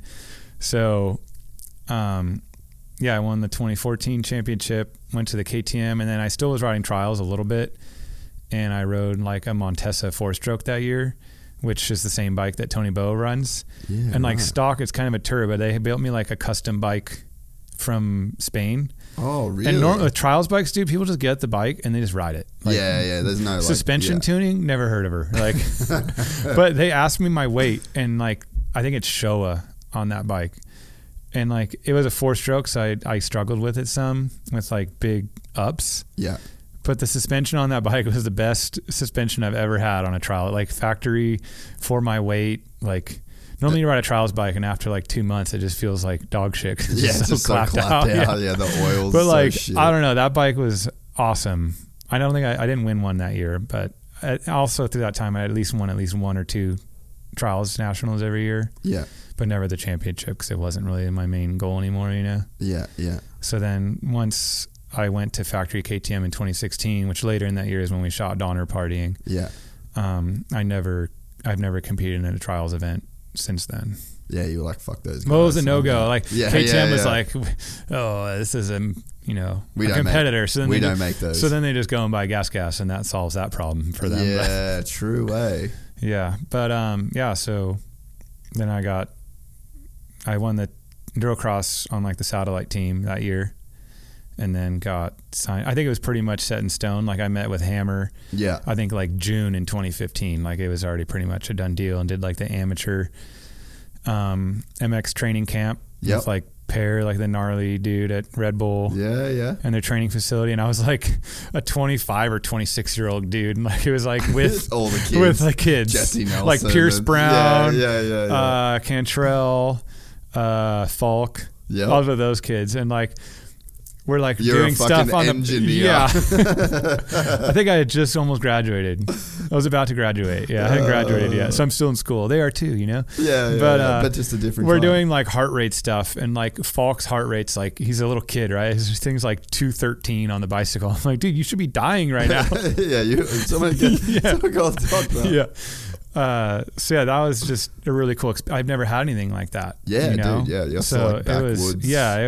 It was just really cool. So I was kind of late to the game, I guess, on getting a quote unquote factory ride and riding for a brand, like a big brand like that, and getting Red Bull, and probably why I'm still here at 35. But I think enduro and like in your world, it's just kind of the longevity goes a little bit longer. Yeah, it's just more common to see. And then we're guys. not making $1 million at this race and buying a Rolls Royce and pimping out like that. You know what I mean? He did though. Like I guess he did. I mean, good for him, I guess. Yeah. I mean, I don't have the excess to do that, you know? No. But I mean, Jet should. I got to pay for my kid's Montessori school until he's old enough for public school. Oh, that's so good. Yeah, I mean, Jet should do that. I feel like we kind of need a guy to do that again. Yeah. I mean, like Kenny showed up with like his like suit and his watch, and I don't forget the brand. I'm not going to say it because I don't know it. Breitling, yeah. I think he's still sponsored. I think those are expensive. They are expensive. Yeah. I'm not a fan. Yeah. Nah. But yeah, he like showed up to the press conference like the first professional guy to do it versus with just with a suit and the whole. But the crazy thing is, and the sport always kind of does this, is just everyone talks shit. Oh, yeah. And it's just like, fucking shut up. Like, finally, someone did something different. The guy, he did something professional. Yeah, something different, something cool. And now everyone's like, well, he's going to fucking lose the race. And it's just like, oh, my God, you motherfucker. It's either they love or hate you. Like, it's not really anything in the middle. Yeah. I don't know. Yeah, but I'm glad Jet's kind of just seems like he's the first dude. It's like, whatever, fuck it. He seems like he's just a kid that wants to have fun. Yeah. And he's obviously good. when he made a lot of money. Yeah. And $400,000 for a Rolls Royce. When you can buy that cash. Just isn't really that big a deal. Yeah. You know, like, dude, he would have made millions this year. Like, millions and millions. Think about, let's just say, $100,000 win bonus for a 450 race. Well, he won a lot of them. All of them. 11 rounds. Well, yeah, and I think it was 11. I think it was 11 rounds, 22 motos, and he won all of those. So that's what, 1.1 mil just from Honda. Like, if we're going off the $100,000, it might be less for Supercross or for outdoors, but we can round. I mean, it up. would work. Yeah. It probably is. I don't know. I actually don't know if it is, but and then like I'm pretty sure he had like that style of bonus for the Supercrosses. Oh yeah. So then he won, and then it's $1 million championship bonus. So then he got 2 of those, plus he won $1 million at SMX. So that's 3. And plus every single personal sponsor. Every single person. Every single donut sold at Supercross. That's what about. I went to Denver Supercross this year. And I'm walking around. I'm like, there is some poor soul selling goddamn donuts on the side of the Honda rig. What the hell, dude? Yeah. It's like merchandise donuts. Yeah. I bought some at LA. I couldn't believe it. I was like, what? That's when you know you made it in life, dude. You're just a kid and someone selling your donuts. Man, honestly, on the side of a factory rig. That shit is gonna make so much money. It's crazy. Like, you think about the marketing potential that he has for the next 10 years, and then he's just created like a franchisable business. And at the end of the day, too, I mean, when it comes to like the world we live in is kind of like weird as it is. It's like marketing has definitely changed, like the way advertisement's done by these companies. For sure. And like buying a Rolls Royce is kind of good for business. You know, like I got friends in Dubai that like they do all online, you know, they're kind of like online guys. Everyone there, they call it Wi-Fi money, but they're all Wi-Fi money guys. And it's like they just rent a Lambo for a few days because it's just good for engagement. Yeah, it gets people talking. Yeah, literally. It's like they're like, what do you up to today? Well, I'm going to go rent a Lambo and just drive around and do some fucking videos. I think my wife and I looked it up. We were trying to like figure out like just more information about Jet, and obviously like his manager markets him very well. Yeah. But we were looking to see like what he would charge for like an Instagram post. Yeah. And it was like $250,000. Really? I don't know. That's what my wife told me or something. It seems high, but maybe depending on the brand or something like that. Like, I guess it would just depend on, because obviously he's got a good like Alpine start, but like they're getting free out, not free, but like every time he wears the gear. It's, well, like Formula One drivers, so they do like a day rate appearance fee, and it's like kind of around that. Fuck, hectic, dude. Like, but yeah, that's just the brands, like that's valuable to have that kind of shit. But I think that the real, I mean, obviously, well, you'd think the way that Jet's going, like he's going to kind of win a lot over these next 10 years or whatever that he's got doing it. Seems like it. Well, if you're just going off going off statistics here. Yeah. But it's like the smartest thing you can do as an athlete is to leverage the platform that you've got and create your own thing. Yeah. You know, and it's like there's money out there. It's actually, when you get out into the world of people that are doing that kind of stuff, it's like kind of retarded how easy it is for some people to make money. Yeah, there's this one influencer guy I met and I follow, and I don't even know what he does, and like he's just pushing out brand like content for like Nike, and his wife is like an influencer too, and I'm like, where and how did you get this started? And like it doesn't even seem like you're doing much, but like obviously you're getting paid, like Samsung, Amazon, Nike, like huge brands. I was like, where did you get started in this? How'd you even do that? And I'm over here like, you know, like people are giving me stupid emails like, oh, we advertise with Nestle, like we'll pay you up to $700 for a post on you. I'm like, I don't want this. This is a scam. Get this out of here. Like, give me the Nikes, bro. Yeah. This is not worth my time right now. I know a guy in Dubai. There's a bunch of dudes that are fucking killing it, but a friend of mine over there, James, fucking legend, dude from the UK, just grew up like single mum, family, just come from nothing. But he was just like, I just knew I could get rich off the internet. He makes £400,000 a month. just doing Wi-Fi money. Yeah. And he's like, no secrets to it. Just he just online courses. Yeah. Like he's just built this platform. So like if I wanted to create like a podcasting online course, like I just go to him and he has this platform, because everyone's doing the online course thing these days. Yeah. And it's like he has the platform, you buy the software, or it's like a subscription or whatever it is, yep. and he just has like thousands and thousands of tutorials people. And pages and yeah. like he's got good info. But he doesn't do the courses. He just does the hosting. He just gives the people the platform to do their own courses. So like there's so many like kind of weird ways that people can do that shit if you kind of just.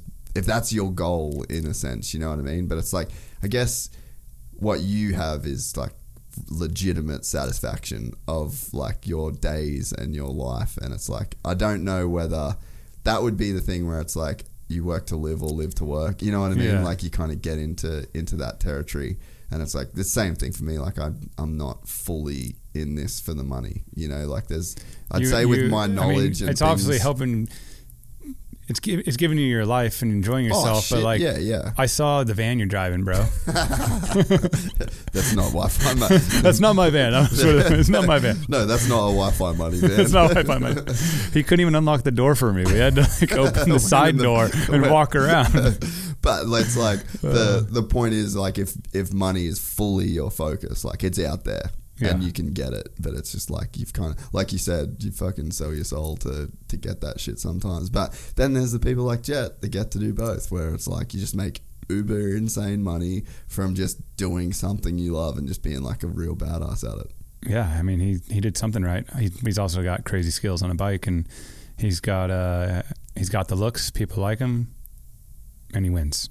Pretty good recipe. Yeah, I mean, I guess on that content thing, I can talk about what I've been working on. I'm not trying to become a Wi-Fi millionaire, but I feel like it's something I can help people with. But I'm working on like an online training course like the last 4 months. Yeah. And like it's quite different than like the moto side of things, where I feel like a lot of people like are every day making like weekly programs. Yeah. What to train, like what to do in the gym this week, do legs today. What kind of micro do cardio training. Yeah. So like, people are paying for like a monthly deal for training. And I've done that before too. When I was at KTM, we had to pay with like, it was underneath the Alden Baker program because they got like the KTM thing. So it wasn't with Alden, but it was Charlie Mullins who used to race GNCC. Mm-hmm. So he would make a kind of a schedule for me, but like this isn't like that at all. It's just, I feel like I have people all the time reaching out to me to do trainings. Yeah. And like, dude, I have a family. I'm still trying to be a pro racer with a family. Yeah. Like I don't have the time. I wish I did, like, cause I know plenty of people that make a ton of money doing training, but That's not part of your schedule right now. Yeah. I can't afford that time it takes, even if it pays that well. Like I have a couple more goals I'm still trying to achieve in racing, right? Yeah. So I'll definitely do stuff if it makes sense. Like after a race this year, our first Endurocross round, I did a training all day. Yeah. And it's, off-road based, right? So I've basically been writing content for like 4 months now, and it's all just primarily hard enduro based. It's just more technical riding side of things, but it's all off-road. Like I'm not trying to teach someone how to ride in moto. Yeah. Because I need help on that myself. Clearly when Ben LeMay kicked my ass. So yeah, it's just an online subscription platform. And, I talked about it. I didn't launch it yet, but like I kind of just brought it out just people would start talking about it. Yeah. So it's written content with just a ton of hard enduro skills. Yeah. And I'm going to add in more as time goes on, obviously. Like I want to include Endurocross because that's your bread and butter. Kind of, yeah. I mean, hard Enduro is what I enjoy the most, but people like the kind of pizzazz of Endurocross. So I'll have Endurocross. I'll have a little bit of trials. It's not really my thing anymore, but I obviously know enough. Yeah, you have the foundation. Yeah, so I have the foundation side of things. So it's written content matched with videos, so it turns into more of like a skills and drills type course. Yeah.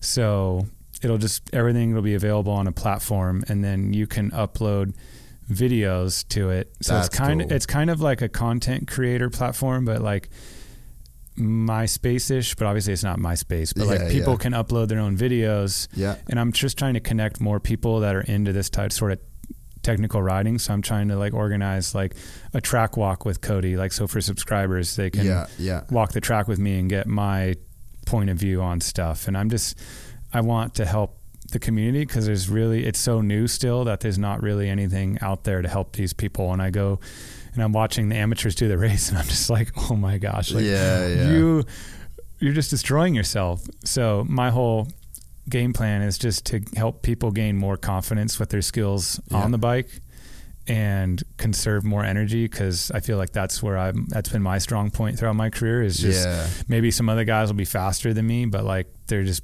blowing their wad and I still have gas left in the tank at the end of the race, right? So I'm doing this whole online thing just to spread more awareness for hard enduro, get more people interested. And I feel like it's such kind of like on a growing slope right now. Oh, definitely. That I just really want this to be beneficial to people and get something out of it. So I want to have it pretty affordable too, so it's not like hurting people's wallet. Like you see some of the stuff people put out there and you're like, oh geez. Yeah. So how do people find it? Like, can people find it right now? Yeah, I mean it's not out yet, but if you go to cw2training.com, there's just, you can put your email information in there, and then I have everything. Yeah. So once I launch it, I think anyone who's reached out and emailed to me on there, I'm going to do like an early bird special where you can get locked in at a better rate, just for kind of being one of the early adopters. So like, you put your email, you're not going to get it, but like once it's launched, you'll have that opportunity to be one of the early bird subscribers, That's sick. And what's the price point you're thinking? I'm thinking for early bird, probably like $14.99 a month. Yeah, sick. And then $19.99 a month for full-time people. So, and then not only is it just like, obviously people want to know nutrition side and training side, and like, I'm not a personal trainer, bro. Like, I can tell you what I do, but I'm not an expert, right? Yeah. So I've already talked to a guy that he's been doing like enduro training type stuff, but he came from the fitness side of world. Yeah. So I've talked to him about partnering up and collabing. So like, we have that in order. So it'll kind of just be like 2 different generic plans you can follow. So that'll be included. And then a nutrition. Oh, that's really good. And then a nutrition based thing. So like, I don't know how I'm going to compensate those guys yet for helping me, but, I'll have nutrition info as well. Basically, it'll just be like how to fuel yourself race day. And it's not from me. It's from like an actual nutritionist who knows what the hell they're doing. And like, that's who, I could copy and paste what they wrote me to do, but like, I'm going to have him write it for the masses. So that way some of that information's out there and it's not from me, but it's from someone who knows what they're talking about. Yeah. No, it's cool, man. I think even if you're into moto, like the skills that you, like we do this Cape York ride. I don't know if you would have seen the photos or whatever, but we start in Cairns, which is my hometown, and we go all the way to the tip of Australia and back, and it's like a 3,000k round trip deal, and it takes us 2 weeks, and that's massive. Fuck, it's fun, bro. It's so sick. Like, I almost killed myself on this last time that we did it though, but it's just like the skill level. Like, you're on a bike so much and you're doing so much weird shit that by that end of that 2 weeks, I am just such a better rider. Yeah. Like, I'm so much... Like, from the beginning to the end, you're like, you're just way more efficient on the bike. Yeah, and it's like, it just feels as cliche. It's like, it just feels like more of an extension of yourself, and like, you get caught, they're like, oh, I can't go here, and you're just like, all right, and it's like kind of stuff that's like fundamentals of hard enduro or enduro, and like if I grew up riding that shit, then it would just be, that's no big deal. Second nature. But when you're a motocross guy, like you lift your bike off the stand, you ride onto the track, and then you do your laps, and then you go back and you put your bike on the stand. Like it's just not the same thing, but... I go back to the first time I saw you ride, I was just like, holy fuck. Like, there is just so much more that's possible on a dirt bike that I actually thought there was, you know? And I thought, because I remember growing up, and we would watch. There was like a free channel in Australia called SBS, and it was like just the government channel basically. Just a ton of content. Just a ton of random of shit. Is, yeah. And the trials, they'd have like trials, and they'd have Dakar, and they'd have World Motocross. So I used to like Stefan Everts and fucking Joel Schmetz and all those guys. Like, so I'd be glued to SBS all the time, so I could watch anything two wheels, you know. But yeah, you look at I would watch the trial stuff a lot. But I never in my life thought that was something that you could just then apply to a real dirt bike until I saw you. And I was like, Jesus Christ, dude. Yeah, it's... So everyone should, basically my point is like, if you just, even you ride dirt bikes, whatever, like they're skills that would really benefit crossover, yeah. Like I would like to take these courses. I go to the moto track at Thunder and like, I'm not the fastest guy out there. Like I can hold my own, right? But I'll ride with like a guy who's like an ex-local pro, and he'll be like, "Oh, I loved like watching your lines, like the way you see things out there." So you just see stuff differently sometimes as well, right? So especially when I get to the hard enduro events, I go where people aren't at because I figure that's a better line instead of waiting in line. You know what I mean? Yeah. But you know, I talked to AJ Catanzaro a little bit. I reached out to him to try and do like a collab thing because he just did a off-road crash course type thing with one of the guys that races enduro cross and some hard enduro stuff with Spencer Wilton. So it seemed like that was a success for those guys because you know you have a lot of dudes on the East Coast doing like J days and other stuff, which is off-road more or less, right? Like a glorified off-road motocross race. So I reached out to him because I thought, you know, it'd be cool just to get more stuff on his page for off-road and then help pump my thing up a little bit. But like, I feel like it's skills all around that can help for you. Sure. 100%. And yeah, I'll definitely. And when you watch some, you know, pro supercross, motocross guys, like you see some of the guys that have true bike skill, like a Roxon when he's jibbing around, like doing crazy nose wheelies, like, you know, he has bike skill, but then there's other guys who like they get in first gear and it's like they have no balance. It's crazy to see it like drop off like that. Yeah. And I've ridden with moto guys off road and like dudes that I'm like literally barely hanging with, or like they're or faster than me on a moto track, like just local kids. Like I used to have one of them come and ride at my parents' house in the back. We had like this mean sand track, off camber, everything was off camber, ruts, like never hardly ever prepped it. Like you just rode it. You rode the lines in, right? Yeah. He would like pretty much almost mop up on me on like a motocross track, and we would go out there and I'd be like 8 seconds a lap faster. Oh yeah. And I'm like, dude, you need skills. What's bro. Going on here? Like, so I think there's obviously a benefit for everyone, but you know, I think that's where if a moto guy, they want to do that like crash course, quick overhaul with like a guy like Catanzaro, and it seems like he's doing really good with the Moto Academy, right? Yeah. So, and he looks like he's driving around and doing in-person stuff now as well. Yeah. Well, I think that's kind of where he started. Yeah, that's where he started, and then got in the online thing. Yeah. It's just a good way to meet the masses, but like, and a moto guy just doing like the generic off-road thing with him, like I could find that being very beneficial for just add a little extra, right? Like sharpen the knife blade. Yeah, no, 100%. So yeah, it's definitely something I'll be looking into as well. And then like I hope if you're like, because obviously it's mostly moto and supercross dudes, like I guess for the podcast audience. You did say you had people looking into some hard enduro guys. Oh, dude, I get it all the time. But I'd say, but the problem is there's no outlet for us. Yeah. So like here we are listening to you and Pulp, you know. Yeah. Yeah, but there's like a crazy market for it, and it's so much fun, and that's like one of the things. I really hope you can come do the race, the Gypsy Tales 500. Yeah. Like I hope it lines up with your schedule, because those events, man, like it straight up got me into riding again. Like the whole time I lived in America from 2010 to 18, like I didn't ride. I rode Star West. You're too busy filming and trying to do other things, I guess. I just like, I don't know, like I kind of, Andrew McFarlane died. And I like was there and I saw it, and it was fucking traumatic, and I don't know, like I wasn't very good. I just sucked at it, and I was sick of sucking, and I really lost my love for like the actual riding part of the sport. But was just like the only thing I'd ever kind of done or wanted to do, or it's just, I loved it.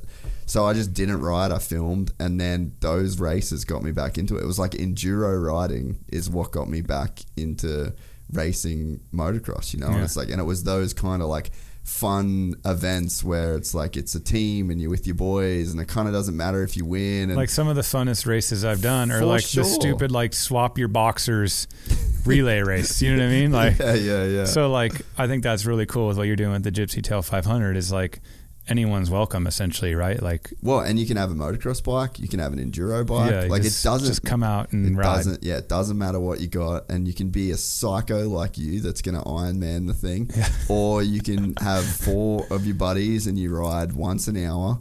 So you're on the track, you do 8 20-minute rides, and it's like you can. Like, I actually wrote a column for Transmoto. They're the ones that I basically copied the idea off, but they were like a magazine kind of back in the day. They're all digital now, but I wrote an article for them after I'd done it 2 years in a row. I did the 6 hour, and the article was called 6 hours a year because it's all literally it's all I rode, you know. Just that one event. Yeah. So I was like, I put 6 hours Hand on a bike. smoke, monkey butt, ridiculous. Yeah, but you know the fun level and you know, there's an element in being a motocross racer or like going to a motocross track, like even on a practice day, you know, like some motherfuckers are just taking shit so serious, and it's like they're trying to take you out, they're trying to like, it's life or death that this dude wins this fucking B-class moto, and it's like nobody cares. Off-road world just doesn't have that. Yeah, nobody cares. No, literally. Like I look back, like even myself, like the grand scheme of things, nobody cares about me at all. Like I'm not that big of a deal. It ain't that deep. Yeah, I'm not Travis Kelce, dude. No one gives a shit about me right now. Don't even know who Travis Kelce is. It's the Taylor Swift thing.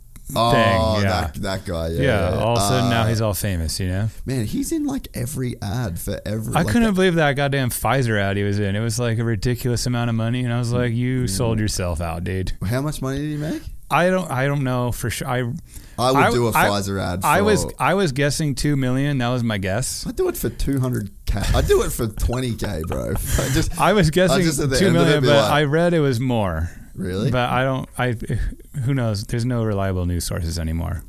But my guess was like, apart from Gypsy Tales. Yeah, apart from Gypsy Tales and Pulp. Yeah, I mean, you were shouting out SKF, and you don't even run them. Yeah, so. that's how core I am. Yeah. Bro. I just want you to win. So raw. I want you all to win. You know, I want to share the good shit.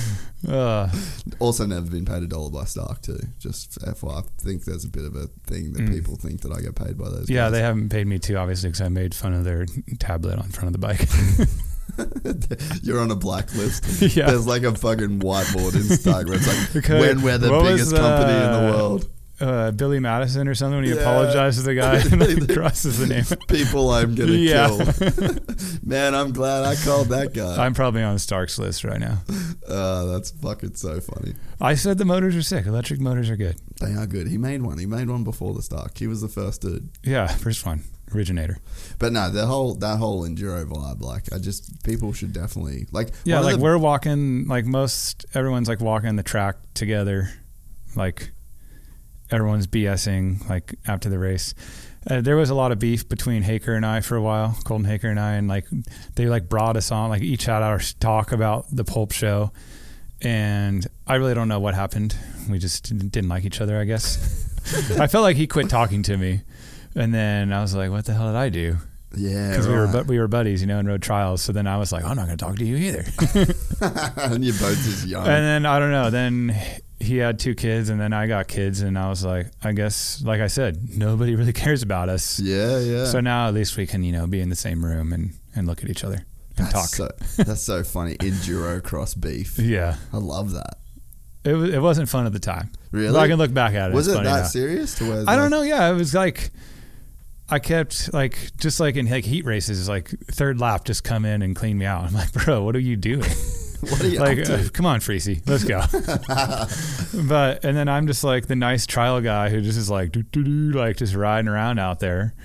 So yeah, I don't know. It just got blown out. And then obviously like Pulp, he's looking for anything to like pump it. So I got pumped up, and then there was like, it was probably good for the sport though. Yeah, I feel like that's like, Hager was trying to run with that. Like it was like the Conor McGregor thing for a while. Yeah. So like he was trying to go for like the Conor McGregor attitude, like the bad dude, and maybe I was the good guy. I don't know who the good guy was, but luckily it ended. It wasn't very fun. Yeah, I think that's like I talk about it all the time. Like it's funny.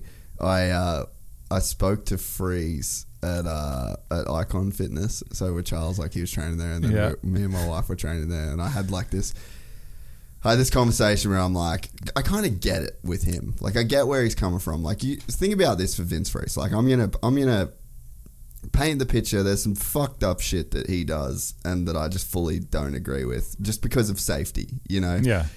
But like, this is a half defense of his actions at times, or like. I can easily find defense too. Like I'm putting interested myself to hear. I want to see where we're going here. I want to hear your defense, but it's like you've got this guy that sucked so bad, like he was so bad.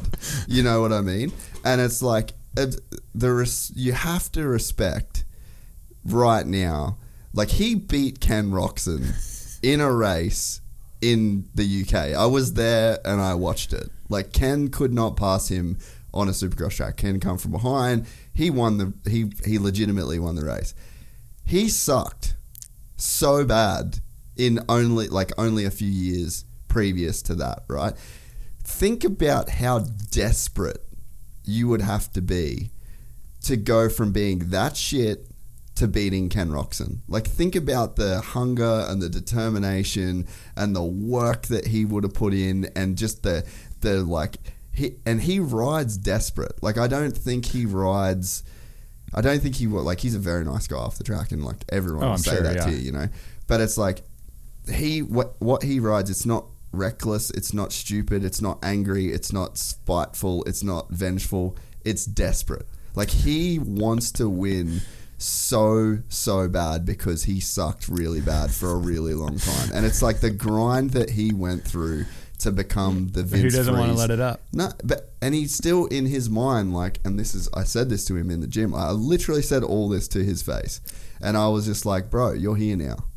Like, you don't have to be this desperate. Like, you belong. You get a good start. You're not as fast as those guys. But I'm like, you're riding with this desperation mindset when you should now be like, okay, I'm here. I'm a little bit slower than these dudes that are winning, but I need to just like let them pass, follow some lines, and now I need to enter like a new phase of development. Like the first phase of development was just fucking desperation. Just be there. Yeah, just do everything that you can. And then this phase, it's not like you don't get better by keeping a fast person behind you. Like that's not the way that you get faster. You get faster by hanging with the faster guy longer and longer and longer. And it's fun. Like I had that thought in jiu-jitsu, like I can roll with a black belt, and if the round's 5 minutes, I get 5 minutes where it's like, it'd be like me riding with Ricky Carmichael and he was like forced to be just in front of me for 5 minutes. But in moto that doesn't happen because once they pass you, they're gone. Yeah. So like that's Freezy's kind of dilemma, is it's like he's so desperate and he's so hungry to do what he thinks he can do and do what he wants to do, that he ends up just riding like a fucking idiot out of that desperation. It's like the desperation and the hunger and the want to be better just fully overrides like what he actually should be doing to go better. I feel like he's just so close to being there but not quite there, right? Yeah. So like you got Roxon, who's had crazy money deals throughout his career, and then you got Freezy, who's just been on pennies to the dollar. On pennies the whole time, right? So then you go to these international races, especially where they pay good money or start money for these guys just to have the big names there, you know what I mean? So like he's always been an amazing starter. Yeah. So he gets a good fucking start. He doesn't want to, dude, that's a huge payday for him. Yeah. So he's going to do everything he can to not lose that money out. Like that's huge for him. He doesn't have the massive salary, I'm sure. No, like definitely. A Roxon. No. So like he's just clawing on and hanging on to everything he can to keep those guys behind him. So like in my mind, he's super aggressive, right? But like you never see him aggressive coming from the back of the pack. He's just he's doing weird shit in the front of the pack and going backwards, trying to hold those guys off. So yeah, I feel like his biggest motivator is like he doesn't have that. This is paying for his life. He knows he gets good starts. He's going to do whatever it takes to keep them behind him. Yeah. Yeah. No, and I agree with that as well too. But like, he definitely works crazy hard. Like every time I'm in that gym, he's in that gym. Yeah, you know, and he's like, doing it. I'm at Glen Helen. I was training for World Vets, and he was at Glen Helen. You know, like the dude puts in the work, and he wants to. I think like if you just look at where he came from in his career and how shit he was at the start, you know, it's just like he wasn't some phenom am kid. Like he is the definition of just grinding from the bottom. And it's like, and you don't see that. You really don't see many. Really. You don't see many guys that just ground it out from the bottom and got to like he's at the top of the sport in a sense. It's like, you ever watch basketball much? Hang on, I'm just gonna switch this thing. Yeah, you're good. Oh, let me. This card's just about full. I wonder if do you need to get a toilet or anything? No, I'm okay. I'm gonna drink some drink. I wonder if this is gonna switch automatically. If I should stop it. I'll just stop it, switch it, and start it. Yeah, was there a lot of Freesy drama? I mean, there was a ton of Freesy drama going on, I feel like. Oh, yeah. I still feel like Dino left the door wide open. Yeah, well, you gotta kind of know. Like, you just passed Freesy, bro.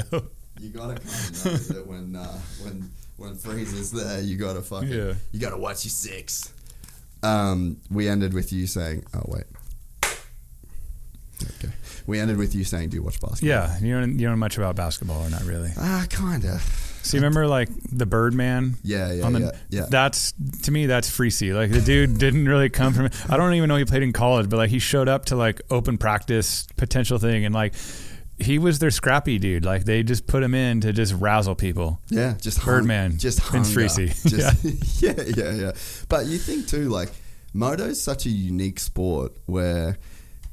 Like, because he was a privateer, right? So, you know, we don't have the draft and we don't have college and we don't have like this funnel that just like you put in like 1,000 dudes in the top of the funnel and then 2 dudes pop out of the bottom of it. Like, we don't have that.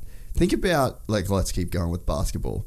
That would be like a game at fucking Madison Square Garden, and then at 1 p.m. they're having practice in the half court in Brooklyn. And just everyone rocks up and they get like 5 minutes of playing basketball, and then it's like, oh, you did good, you're gonna go in Madison Square Garden and you're gonna play in front of the crowd and the whole deal. And it's like, that's kind of moto. Like, moto is this weird, unique sport where just like any Joe off the street can go and race on the same track as, you know, it's like a Steph Curry or LeBron James, and then they've got to look and deal with some dude that's literally come off the street. It's very strange. Yeah, and there's like no scouting process, or like my wife's godfather, he used to coach the 49ers football team. Yeah, Steve Mariucci. Wow. Yeah. So like, I don't know. Yeah, but he coached the Lions too, and they're also like 0-17. Like, we don't talk about that one. But it wasn't his fault, yeah, surely. It was the team. But like, every time I talk to him, he's like baffled by the sport of dirt bikes, because like nothing makes sense. It doesn't correspond to every other sport. Like, I talk to him, he literally could care less because he just talks football 24/7. All people want to talk to him about football. So like, whenever we're at like a family thing or he's there, like, he just wants to hear kind of my side of things because it doesn't make sense to him. Yeah. What's like the weirdest part of it to him? Just how can you make money doing this? Yeah. Yeah. Which is the most common question I get from everyone. And it's like, well, I ride for a team based out of France. They're the importer here. I have Red Bull. I have personal sponsors. And like, you can make bonuses at the races. And here we are. I have a house and a family. I live. Yeah, I live. But I don't have a Ferrari. I don't have a Rolls Royce. But I get by, and it beats sitting at a desk, so I'm going to keep trying to do it. Yeah, and I love this. Yeah.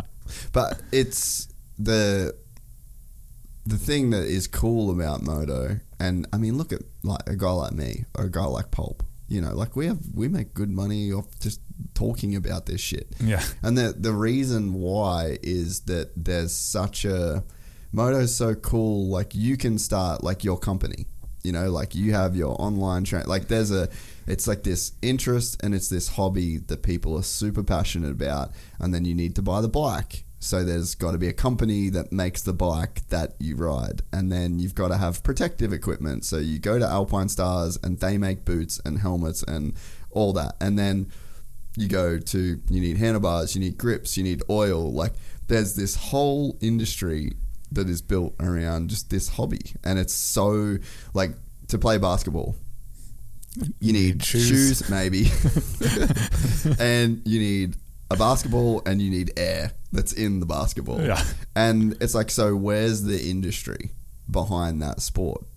You know, so it's like it's a very different dynamic, and it would be very hard to make money out of, but there would be such a small group of people, like a small industry behind like the basketball industry, because like what can you make for it? What do you need? And then like a hoop, a net, a ball. Yeah. And then it's like that gets completely like almost monopolized in a sense by like the Spalding or like whoever just got the most market share the earlier. Like there's no one making a new basketball. Like there's no one making a new baseball. Like it's just you're not gonna come out with an electric basketball. You know what I mean? No. And so moto, you've got like you need this guy races this bike, and people race these bikes. Okay, well, people will buy this bike if this bike wins, and you know you need this guy with this gear, and so we have a really thick top-down kind of industry that is like pretty readily available, and then it's like it's a kind of a sport and it's kind of entertaining.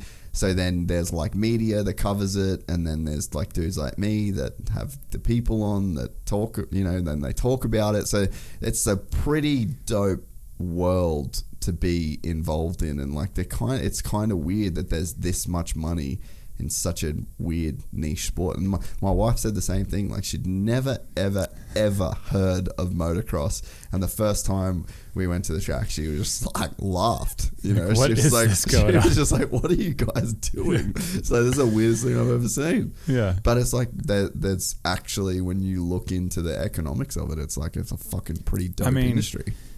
Go to I don't know if you've ever been to a GNCC, but like they get like the biggest numbers of riders. But like Saturday, I don't know how many quad riders they get, but like the amount of people that show up and drink beer and cheer them on in the mud and pull them out of mud holes is insane. Then Sunday you have the moto and the bikes, so it's like C race in the morning, kids bikes, amateur stuff, P and pro race, and like the amount of RVs, the amount of bikes being bought. Like some brands literally just have a truck there just for spare parts to sell. Like, and it's like Ironman or something like that gets like 800 people signed up to race on a Saturday. I think it's more. Yeah, maybe even more. So like, think about the money just in the pits that these people are spending. It's insane. Or like you go to the desert on a Thanksgiving weekend. Yeah.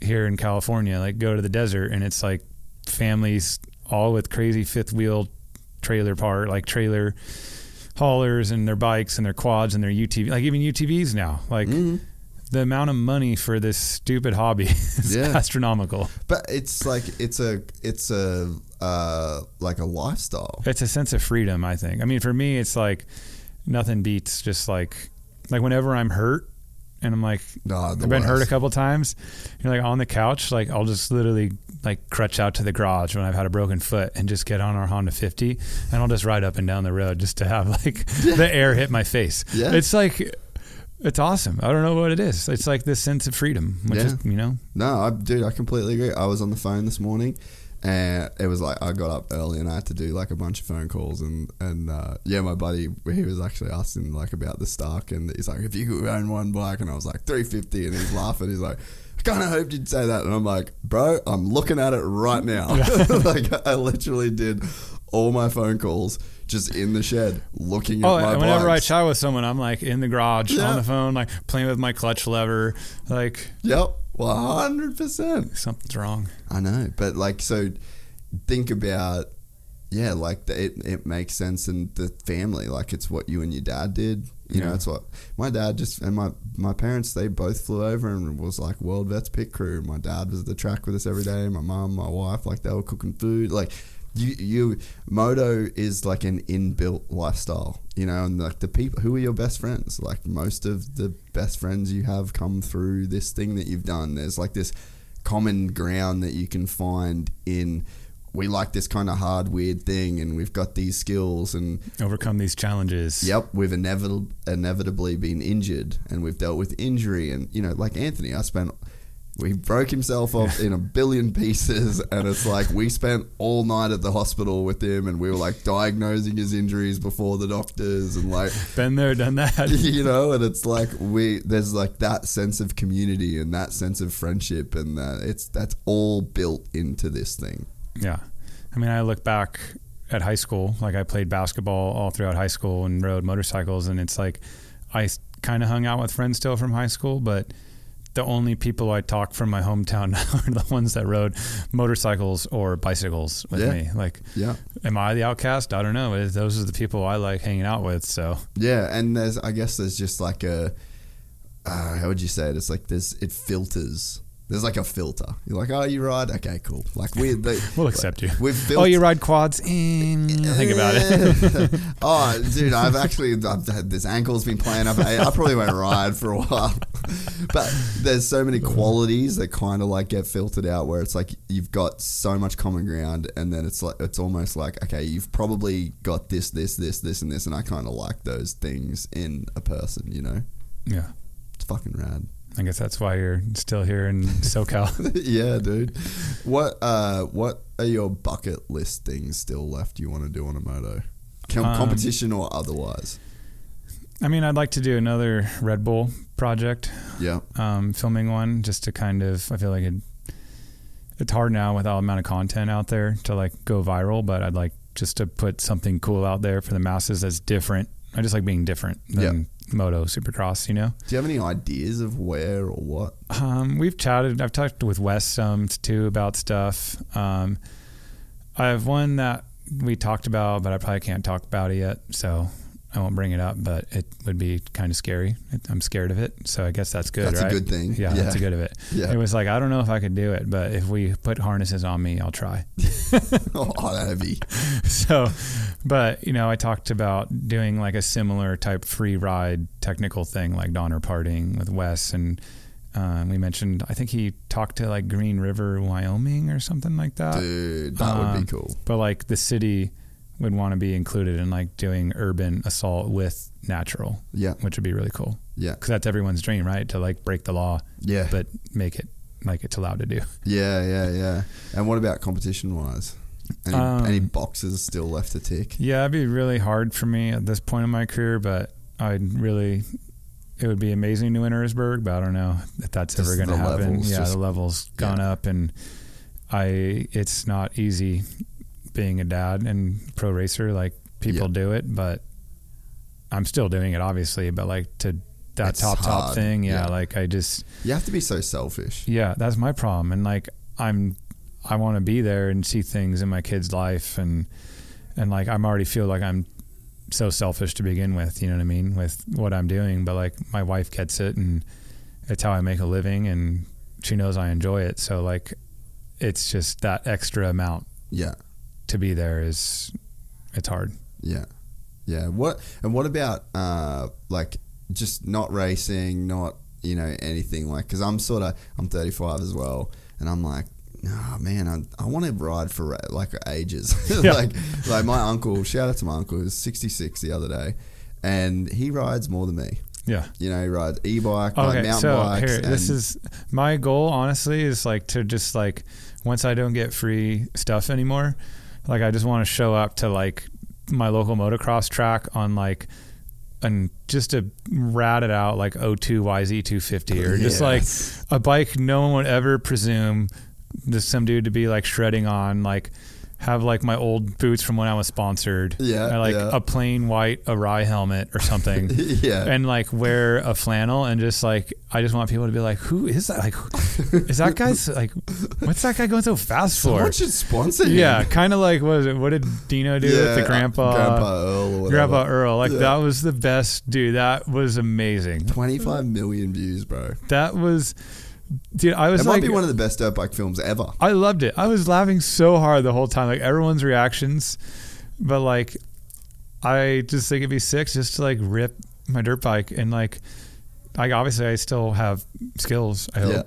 Yeah. But like, I want to when I'm done racing, like I still want to continue being fit and like and like I don't want to be a lazy slob, you know.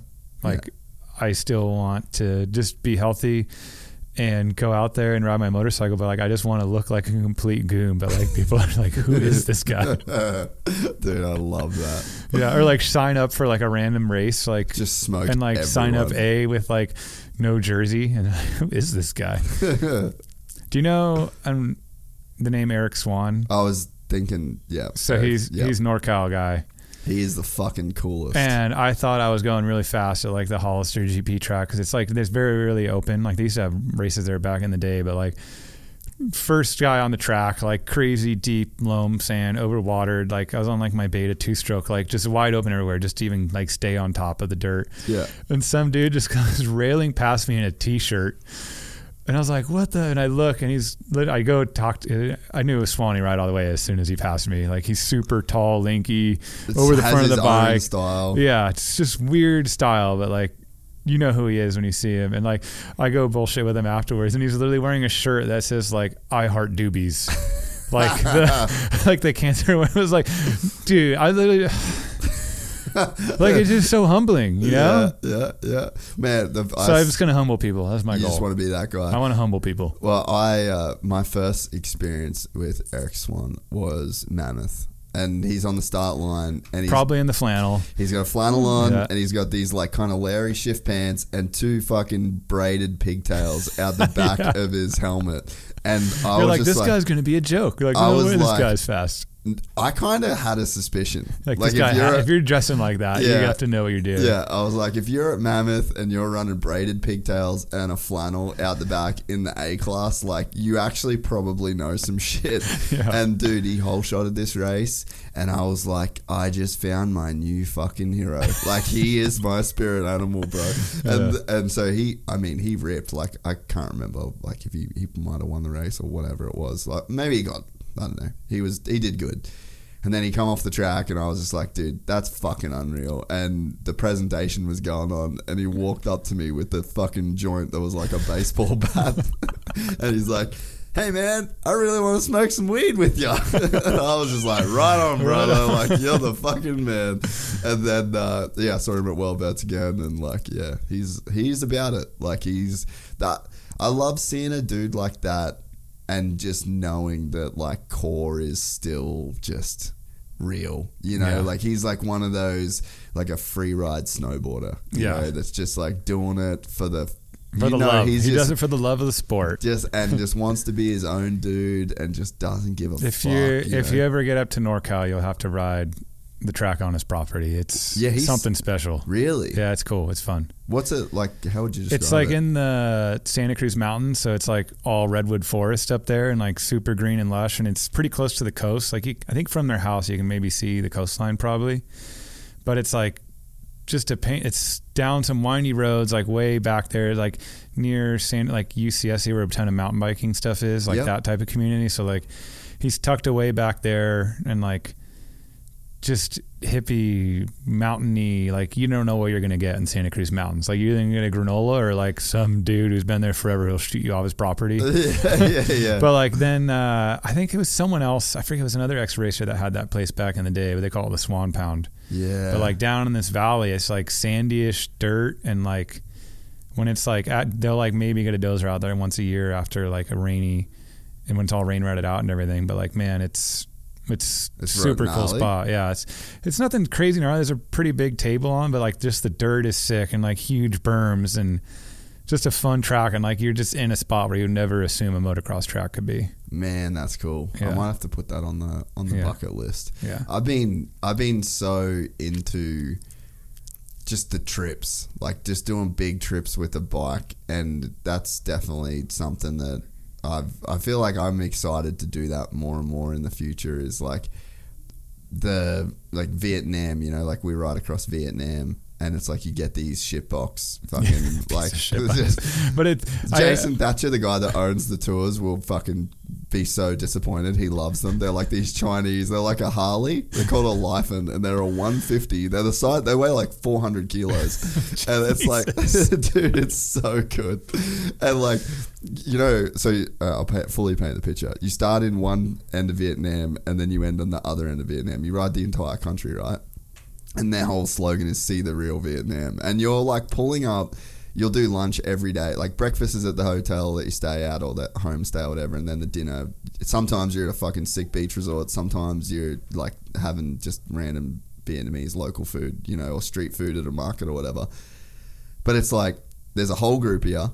And then you start there and then you're basically on the two-wheel version of a go-kart, like a rental cart, where like, you know, you go to any rental go-kart place and you just put hold it flat the entire time. That maxes out at like, I mean, fuck, we probably do like 130 down a hill, you know, Ks. Yeah. And we're just like Moto 2, like there's the sound, you're going through all these like beautiful canyons, like some of the most scenic, like Jurassic Park shit. And then there's just with just like these fucking bikes just wedged, dude, and you're like just full in a Moto 2 battle for the entire day. But it's just, is there like dirt roads too, or is it all paved? That's all paved. That's all paved. But then so he owns Cambodian motorcycle tours, which is all, I've seen that one. So I haven't done that one yet. My dad's done it twice, and that's probably be the next thing I do. Like I might try and fit that in next year and do it, but that's on the dirt bikes. And but yeah, those trips, man, like, and then adventure bikes too, like they're selling an experience. It's not really like and a ride, like it's everything together, you know. It's the best experience too, you know. Like there's friends, like there was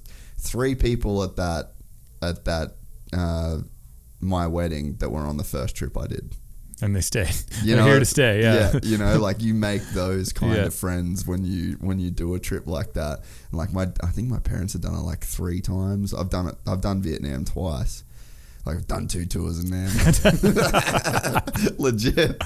Still here to tell the tale. Dude, I crashed out of the second one too. I fucking yeah, bro. Pushing it too hard. Kind of. But it rained, so we were fully pushing it too hard for like probably 45 minutes. We just got in this mountain range, and the tour guides rip, like fully rip. And so we were just like kind of allowed to go behind, and we were kind of pinning it. And so we sent it way too hard, like locking up, like both wheels, just fucking sliding all over the road and like kind of getting pretty close to going off the side. And then it started raining, and so we're like, all right, boys, shut it down, like we're done here. And then I just come around a turn, hit a bit of diesel on the road, like, you know, kind of the rain right out, pulls it up, and I low-sided and slid on my face. Dude. Like, not everyone wears a full face helmet, but I've had a Bell, one of the cool like retro ones. So I had that on, and bro, I still have the helmet. I slid across my face on the tarmac. It happened so quick, I didn't even have time to put my hands out. I actually busted my shoulder, like I did my rotator cuff. And I will never forget the sound of like my face being on the concrete and just like and then the metallic. And no control. There's nothing you can do. You can't slow down. Oh no. And then just the bike just across, and I'm like trying to look up to see if there was a fucking truck coming, because I went opposite the lane. Bike went in a ditch, like, and then there's no, like, you kind of had to, we're in a spot where you had to ride it out. Someone else's bike had shit itself on that day, so there was already a bike in like the back of the support vehicle. So I think I did 80 kilometers in the rain, freezing cold, with my shoulder dislocated on my throttle side, and I like had to ride this bike. And I ended up, we got to one hospital, and it was generator powered, this hospital, and there was like kittens running around the thing, and they were like, oh, we'll turn on the lights for you. And I was like, don't worry about it, fuck it, no, I'm on to the next one. I'm going to the next town. And then the next town was one of the nicest hospitals I've ever been in in my life. So, worst hospital ever and best in the same day. Literally, dude. And then I ended up flying out. I went to Bali the next day, but I was like, fucking peace, boys. I'm not staying in the back. I'm not staying in the back of this van. But yeah, like just one of the coolest things. And then like the Cape trip that we do. So I think that's going to be like my evolution of riding when I'm like, I don't really want to do the moto thing, and it's like it'll be more headlights. So the next Ewan McGregor, you're going to be like, I would love that, traversing across Africa. I would love by that. Yourself. No, I need friends. I need my friends. I need guys that are better than me so that they can do all the hard shit first. Like I need a lot. Yeah, but I feel like dirt bikes, like we're like probably going to be the generation that starts creating that in a way, you know what I mean? Yeah. Like right now, it's well on its way. I feel like, and the adventure market is getting crazy for sure. But it's still a lot of old dudes. Yeah, you know, it's like, not the younger generation yet. Yeah, we're all still too busy racking our brains. And we're like the Stasic kids of adventure. Yeah, you know what I mean? Yeah, Poltaras is ahead of us right now, but we'll catch up. Yeah, but like Townley, right? You know, like he's got his place in New Zealand, and he says right now that the Tenere is his favorite bike. Yeah, you know, really? It's like he's got pumped on it. Yeah, he's got every type of Yamaha, and he does his rides, and he does the tours as well in like New Zealand. But he's like, yeah, the Tenere, that's my favorite bike, hands down. That's pretty sweet. Yeah, it's on its way. Yeah, so I'm in a lifetime of lifer. Lifetime. Do they make it in a 350? Yeah. Give me a Tenere 350 and we're good. So hey, shout out your this website one more time. We've done it, mate. 3 hours 20 minutes. Oh jeez. All right, yeah. CW2training.com. It's pretty simple. Yeah. And then, but yeah, I'm still working on it. Maybe like February, I'll have everything done. It's a lot of work, I found out. Yeah, it is a lot. But hopefully it's worth it for everybody. Yeah, it will be. And anything else that you got coming up this year? Where should people go? What should people do to see the Cody in action? Yeah, the Cody. I got YouTube. There's some stuff on there. Oh, sick. Yeah, but like, it's like I said, it's me, myself, and I, and trying to handle 2 kids, and stuff gets up periodically. So I do my best. But yeah, we're finishing off Endurocross this weekend in Reno. Yeah, I was tied for second in points. I had a shit last weekend, so now I'm 4th. But mathematically, there's still a chance. But I feel like Lloyd Christmas and Dumb and Dumber, there's really not a chance. So I'm going to go out swinging, and then after Thanksgiving, I'm going to the Roof of Africa just for the hell of it. Really? Which sounds like a terrible idea, but I wanted to keep my airline status, so I needed some miles. So I had to work vacation. It's not going to be a vacation at all. So what are you going to do? What's the trip? The Roof of Africa is, I think it's like a 2 or 3 day. It's like the original hard enduro, they say, from like the 70s. Wow. So it's kind of like a rally down in South Africa. Really? Yeah. That's sick. Are you just going down so by it'll be yourself? like a sick... Yeah, I'm flying out by myself. I got help from Sherco, South Africa. Yeah. And literally I was just like trying to figure out today like where I'm staying. They're like, be here then. I'm like, okay. No way. Let's give this a go. So yeah, I'm borrowing a bike from them. They're kind of running chase team for myself and Wade Young. And then... yeah, I think it'll be sick. I've never been to Africa. Like, I'm pretty excited. And when I talk to some of the racers that have done it, like, you're passing through, like, tribal areas. And really? It's just, like, one of those bucket list things where, like, if I got the opportunity, I might as well do it. And I'll probably go, and I'll never want to do it again. But I can, tell my kid I was something cool back in the day. Yeah. And, dude, Africa would be such a crazy experience. Yeah, never been. So I'm looking forward to that. Have you had to do all, like, the malaria shots and, like, you've been doing all that stuff? I don't stuff? think so. I looked into it, but I didn't need anything. Oh, really? Yeah. Huh. So I don't know. Sick. Maybe I'll just wing it and see what happens. Just don't get you. It's like hyper paranoid. You just smell like Aerogard. I don't know what you guys call it here, but you're just like showering in Aerogard all night. I don't even know what that is, but yeah, sure. What's the bug spray here then? What do you call it? I don't know. There's a couple of different ones. I can't remember right now. It's got DEET in it. One of them's got DEET. I don't know. Yeah, we call it. It's like Aerogard. That was like the big one back home. I don't remember. But yeah, Africa would be sick. That's still on my bucket list. I've never been. Yeah. So I'm taking this opportunity while I can. And what's the format of it? It's like hard enduro / Yeah, it's rally. a prologue. So the prologue looks like you're like ripping city streets and then like stuff around town. So like last year's was like starting on the streets, and then you go up into like the hillsides and stuff. And then it's like, I believe it's 2 days, but GPS format. So you got waypoints you got to hit. Yeah, so you just follow a track on a GPS thing. Yeah. On the bars, and it's 2 days, probably 5 hours a day or so. Yeah, right. So it'll suck, but it's... it'd be sick. Yeah. Cool. At the end of the day, I'll be pumped I went. How long is the flight from here? Like, where have you got to go? It's so bad. I go Denver to Newark. Yeah. New Jersey, and then, because I fly United, and then Newark to Johannesburg, which is like 14 hours. Yeah, so it's just a big flight down there. Yeah, and I put in my upgrade point, so let's hope, fingers crossed. It's just going to suck to be in the back, so we're getting upgraded, don't worry about it. I use my points. So it's fine. Yeah. I'm only 6'3". Fuck. That'd be a sick trip. Yeah. That'd be a super sick trip. Well, best of luck, mate. Yeah. And thank you for doing this. Yeah, no, I had a good time. Yeah, Glad I came out. Yeah, this was awesome. And we'll do it again at some point. We should do a trip. We should do some kind of ride trip together. Yeah, ride trip. Maybe after Mesquite, we'll go to St. George. Yeah, what's the, like, mountain bike or Well, St. George is a little bit of everything. You can mountain bike or UTV, be an old man. And are you still running the acoustic e-bike, or are you... I got both bikes. What do you ride the most? I got a pivot. Okay. Yeah, so I actually have 3 pivots. So you got a bit of a thing with those guys? Yeah, I got a thing, but I have the Trail 429, which is like their, not cross country, but like trail bike. Yep. And honestly, that's the one I ride the most. And it's naturally because it's like 130, and it's 130 mil, and it's sick. It's better for technical stuff. And then I got a Firebird, which is an enduro. Yeah. And it's obviously good at going downhill, but I don't like climbing on it. Yeah, yeah. And then their shuttle is sick. I got the LT, so I got the bigger battery, bigger suspension. Yeah. But not many people have e-bikes, so I end up on my Trail 429. Yeah. Oh, not many people have e-bikes up there? It's hit or miss. Yeah, okay.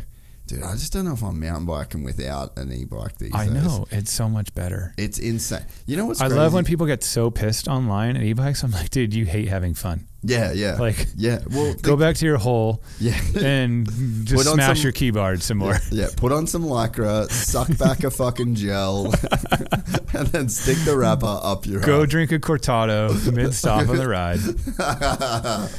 Have your little mustache. I mean, come on. Oh, that's so good. Yeah, well, dude, you can just send an e-bike all day. Yeah, uphill send, downhill send. Yeah, uphill send, down. It's like, oh, I would rather pedal with my legs and hit 3 downhills a day. And I'm like, okay, I'll pedal with my legs plus this motor, and I'll hit 9 downhills a day. Like, we are doing this, like you said, gravity always wins. Yeah.